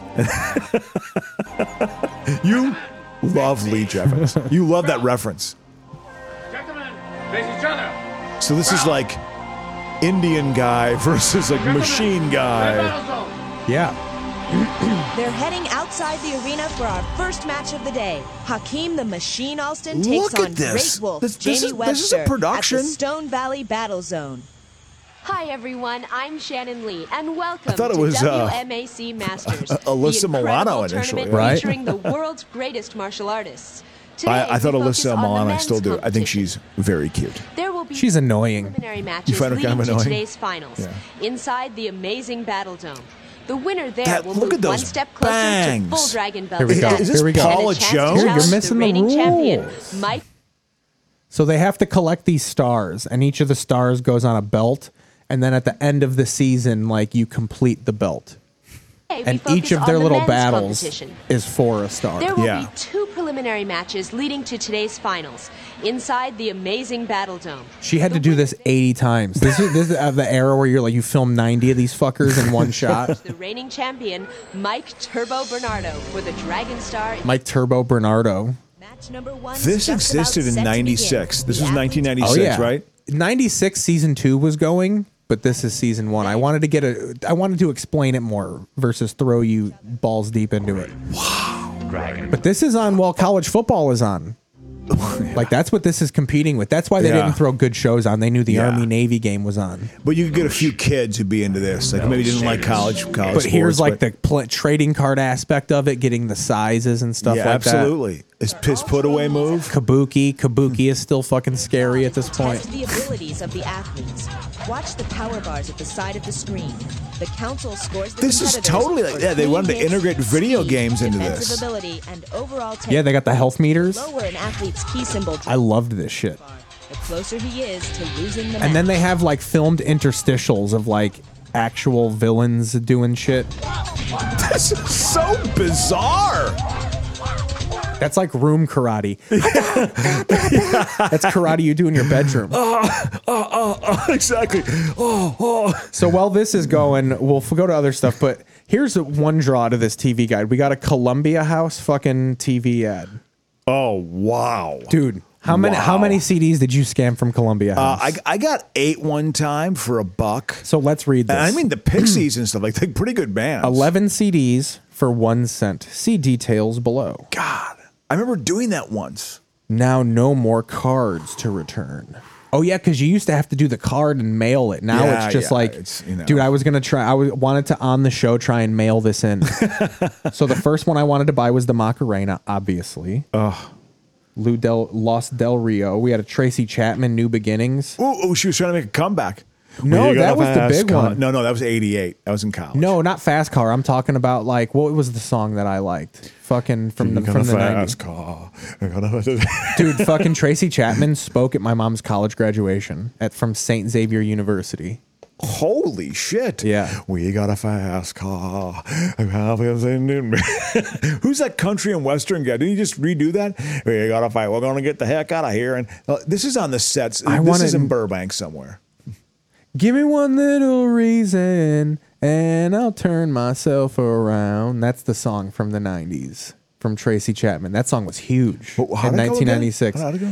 Give me one little reason and I'll turn right back around. Yeah, I have a faint, that was Tracy vague memory Chapman. of that. Yeah, memory. To me, she's very much my first year at Madison at the University of Wisconsin. There's certain songs that are of my collegiate experience, and that's one of them, without a doubt. It's definitely one of the 10 to 15. All right, more about Hakeem's origin. What's the story behind your name? Always had it, always will. No, I mean... They called me Noodle Man in elementary school. So I fucking... Because why? Because when I had to do a blindfold, I just put a noodle over my face. That was a joke of fucking Andrew Dice Clay. Oh, you get a piece of dental floss and call it a blindfold. I'm showing this to the people here. Camcorder ad, RCA camcorder ad. $549.99. That's a lot of money. I looked it up. It's comparable. It's literally like $1,500. It was like $1,500 at the time. Like the $549.99 is like comparable. Yeah. Like inflation hasn't raised electronics much. Yeah, interesting. It's basically kind of mirrored inflation, pretty much. It hasn't like gone. It hasn't quadrupled or something. Here we go. Noodles McGillicuddy doing a twist. They call me Noodles Pack. When do they actually fight? I mean, this is all the pomp and circumstance. They're just fucking just showing you his preamble. Them fight. I want to see them fight each other, right? Match begins in just a moment and features the Black Ninjas at the Doom City The Battle. Look at that Ninjas? set. Look at that set. I mean, that's... All of the unique battle zones are located Look at her right fucking outside the bangs. WMAC, They got rid of her. They tossed her for season 2. where they'll actually compete. She's never gone until anywhere. they emerge from the underground Well, tunnels. So pay close attention. What are the odds she's on Skid Brandon Row? Lee.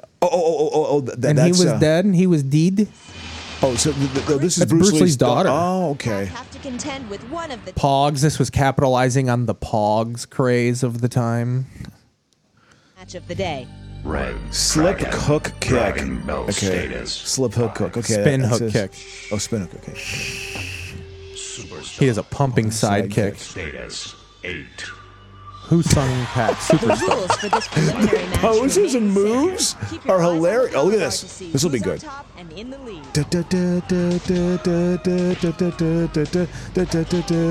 Oh yeah, we got this.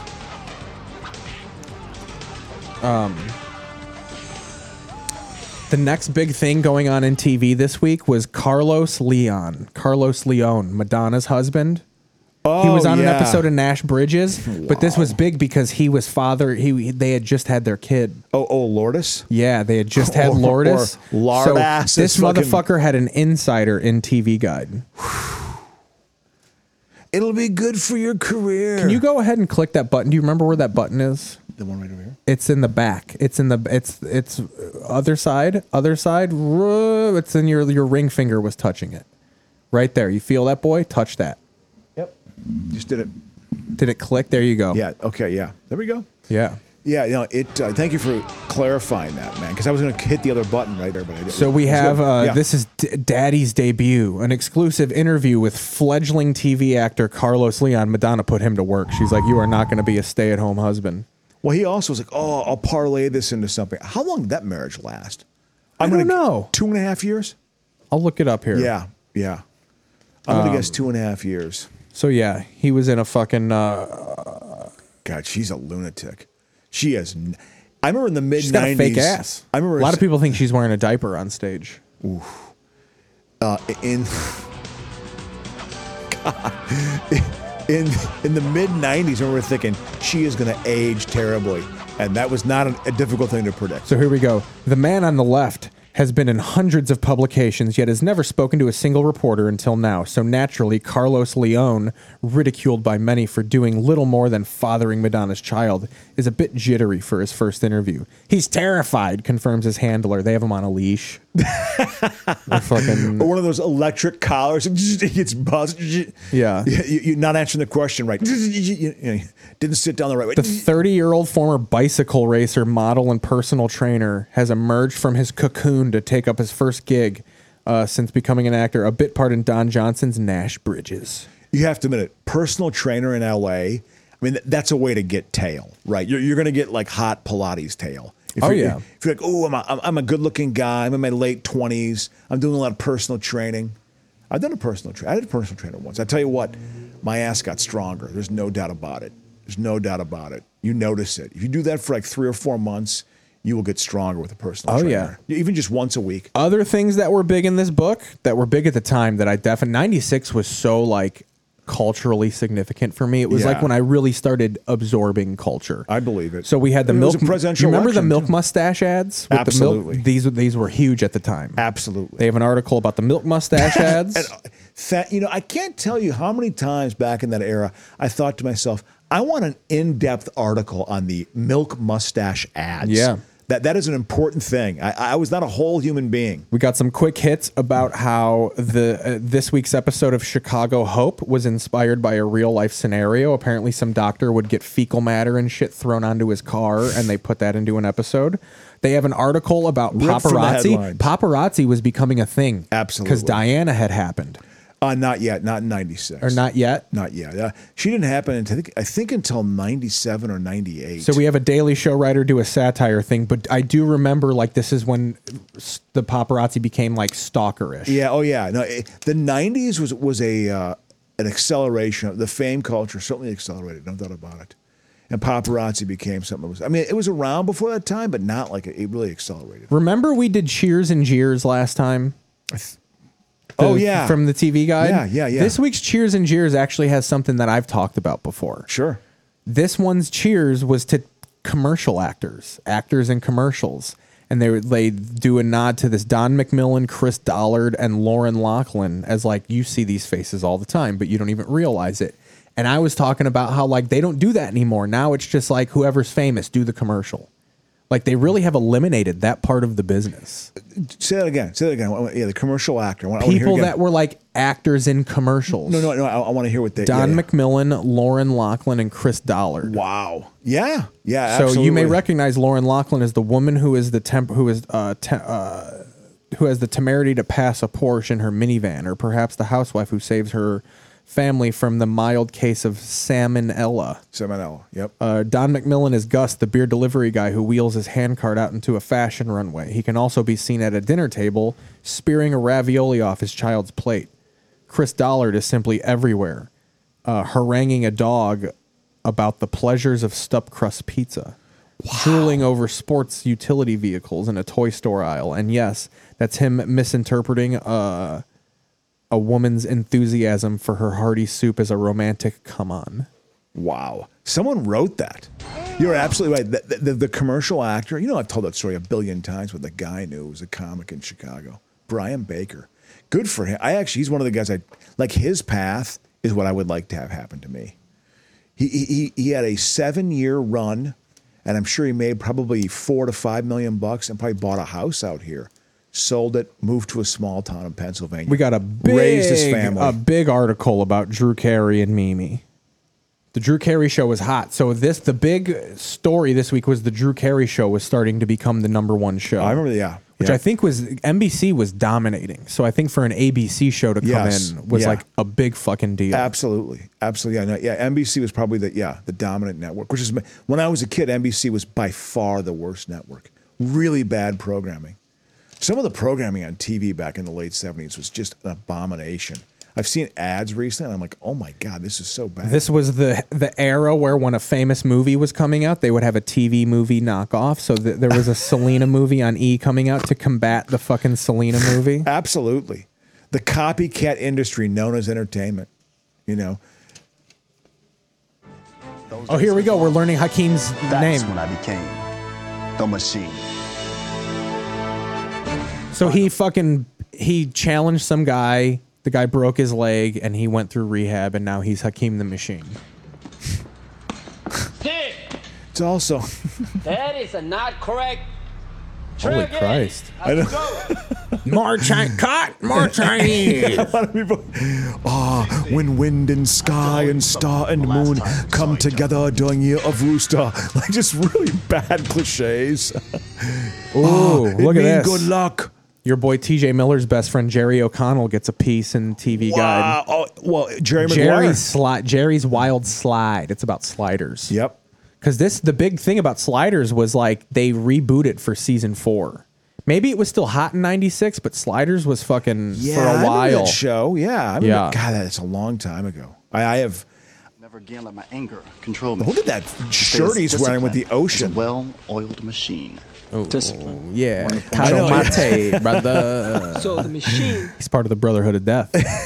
So, child, why they sure did deserve it. Why they got scared. Once I get through the colored pages, we're gonna get onto what I actually have planned. I just wanted to have this as background, 1996 background. I think it's totally a good segment. Portrait of a Profiler. Do you remember Allie Walker?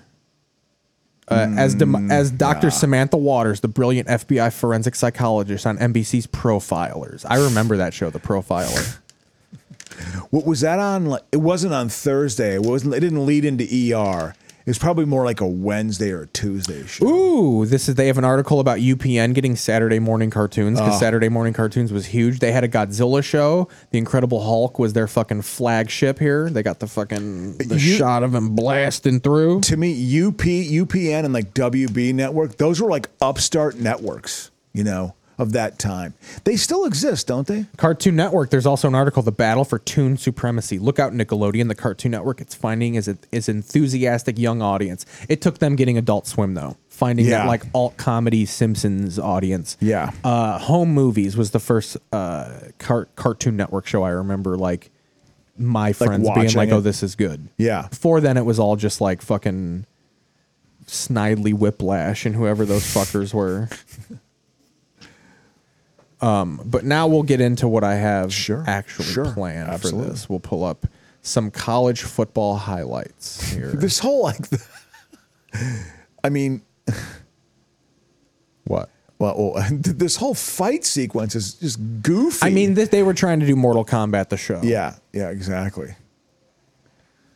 Scoring points with it, yeah. Well, I give them credit for like having dimensions into it. I mean, there's a production going on, no doubt about it. And for Saturday morning, hey, listen, I was heavily into Sid and Marty Krofft shows in my 7, 8, 9-year wheelhouse. Far Out Space Nuts, Sigmund and the Sea Monsters, HR Puffin stuff. Those shows were bizarre if you think about it. They were weird shows. Oh yeah. I mean, they were on acid, but I don't think there was culture of like they're making it for acid people. But it was definitely of like, what are you doing, Bob? Like they just. Well, we're gonna film this. Like being an actor on one of those shows back then. I think all it took you to do is just be like kind of a spaz, and okay, we'll put you in here. I was watching an episode of Electro Woman and Dino Here we Girl. go. I remember this on the game. Opening drive, drove it down, found Pat Fitzgerald and fumbled out of bounds. 13 more Texas yards won the this drive. game. It is Priest Holmes. Priest Standing up into Holmes. the end zone. Texas is not allowed a John touchdown Malkovich, on the opening former drive Illinois. all year. They march all the way downfield, and Brown wants more, but throws into the end zone, into the Huskers' vaunted D. Gets a lecture from John Malkovich, and the Huskers went down and scored on an 80-yard drive to tie it. It was 10-0 in the second quarter when Holmes bust loose Priest again. Holmes. 61 Yeah. yards bursting through the Huskers to make it 17-10. He was great Wide for the open Chiefs for a game. couple They years. had a few years where it was Larry Johnson, Priest Holmes. Yeah. They had like back-to-back unknown hits. Didn't Priest Holmes have a 26 touchdown season or something? Or He ran 24? for 2,000 yards. Yeah, he was great. Evans twirls in. But it was like the tail end of his career. Yeah. Next drive. Is it Frost? Enzo. Oh. Touchdown for Sean Jackson. The Huskers up Sean Jackson. 27-23, and then they thought their D could take over. But Brown kept on charging. Hung in the pocket. Oh, he missed time his jump. Texas playing right now. Yeah. 66 yards. Well, this was a big because this is when Nebraska was a force. Well, yeah, and like Texas, I think this was when Mac Brown was just starting to get them cooking. No, it was John Makovic. Okay. He used to coach Illinois. He also coached the Chiefs. Coached her mom. You know what I'm saying?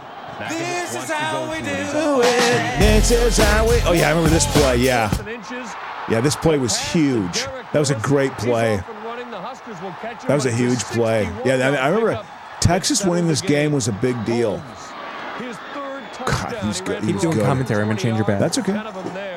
Yeah, I think that was the first. I mean, I think Nebraska had lost like 3 games in 4 years or something. It was incredible. Against Nebraska since the 1991 Citrus Bowl. Yeah. Small look. He had 3 interceptions, but he connects here with David Saroff for the score. Wyoming head coach Joe Tiller. Joe Tiller, before he went to PU. What's that? So Corey Weedle will throw to Todd Groskopf for the 2-point conversion that works. So the Cowboys by 5. Same score, 1st and goal for the BYU Cougars. Give the ball to BYU. He'll get 3 yards out of this run, and then 2nd and goal. Give it to him again, but this time McKenzie is I think Sarkisian is the quarterback for BYU. Yeah, he is. Steve Sarkisian's pass. What'd I say? I knew it. How's that for, I keep thinking the THC has ruined my brain. I think I still have a mind. BYU's never been good, like in my memory. I don't remember this. This was probably just them ending their greatness. Like Lavelle Edwards. We have to cut it short here in a little bit. Oh, okay. By the way. They won a national championship in '84. Robbie Bosco was a quarterback. They were undefeated. I didn't like BYU. Wyoming up 3, 2nd and 10. I remember Jim McMahon being their quarterback. It really is like even the Christian universities got pizzazz, but like Mormonism is just so boring. Like even their college is just like, what? Okay. Steve Young is a direct descendant of Brigham Young. Yeah. I mean, yeah, it's, I lived with some Mormons when I was at the University of Chicago. They were getting their PhD from there and then going back to BYU to teach econ. It's literally like, you were going to learn at the University of Chicago and then be professors for, it's like, it's the best economic school on the planet, On BYU's first possession, that guy named Pachman again connecting from 32 yards out. Pachman back from the dad. Could have done a Tupac reference. They missed it. Mercer Island, Washington native, the hero. He had 4. Steve Sarkisian. Alabama, Florida. Oh, yeah. Anyway, you want to start winding it down here? Yeah, we should. I don't even know who Bama's coach was at this time. It was a post-Gene Stallings, Oh, and this would have been what's-his-face's... Warfel. No, and this would have been, what's-his-face? Spurrier. Spurrier was the coach. So... Well, we're cutting it down. An abrupt end here. Well, I've lost track of time. It's my fault. Okay, that's okay. We're at 2 hours. Hey, I mean, we did it. I tell you what, for not doing a show in a little while, I feel like it was pretty tight. Yeah. I liked it. We'll get some clips out of it. Thank you for watching Brotherhood of Death. No problem. So child. All right, we'll see you. We'll see you next. I'm probably even going to do an episode this week with Bailey. I'll see you when I see you. See you guys. Hey, thanks for listening, everyone.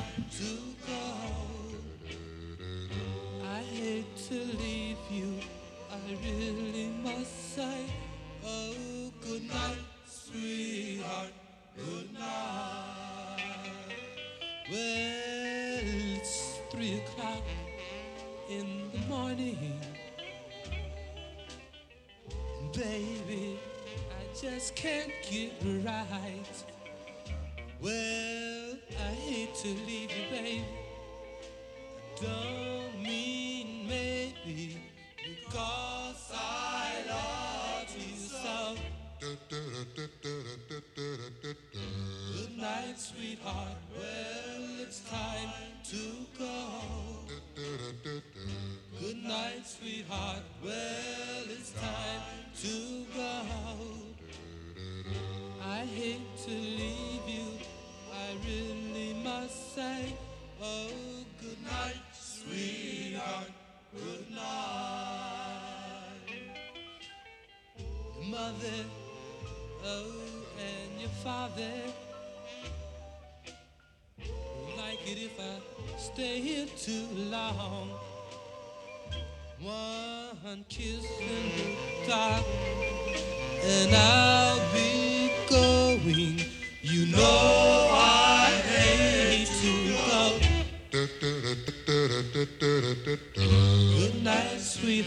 Well, it's time to go. Good night, sweetheart. Well, it's time to go. I hate to leave you. I really must say, oh, good night. Now, how can we announce we're off the air when we are off the air?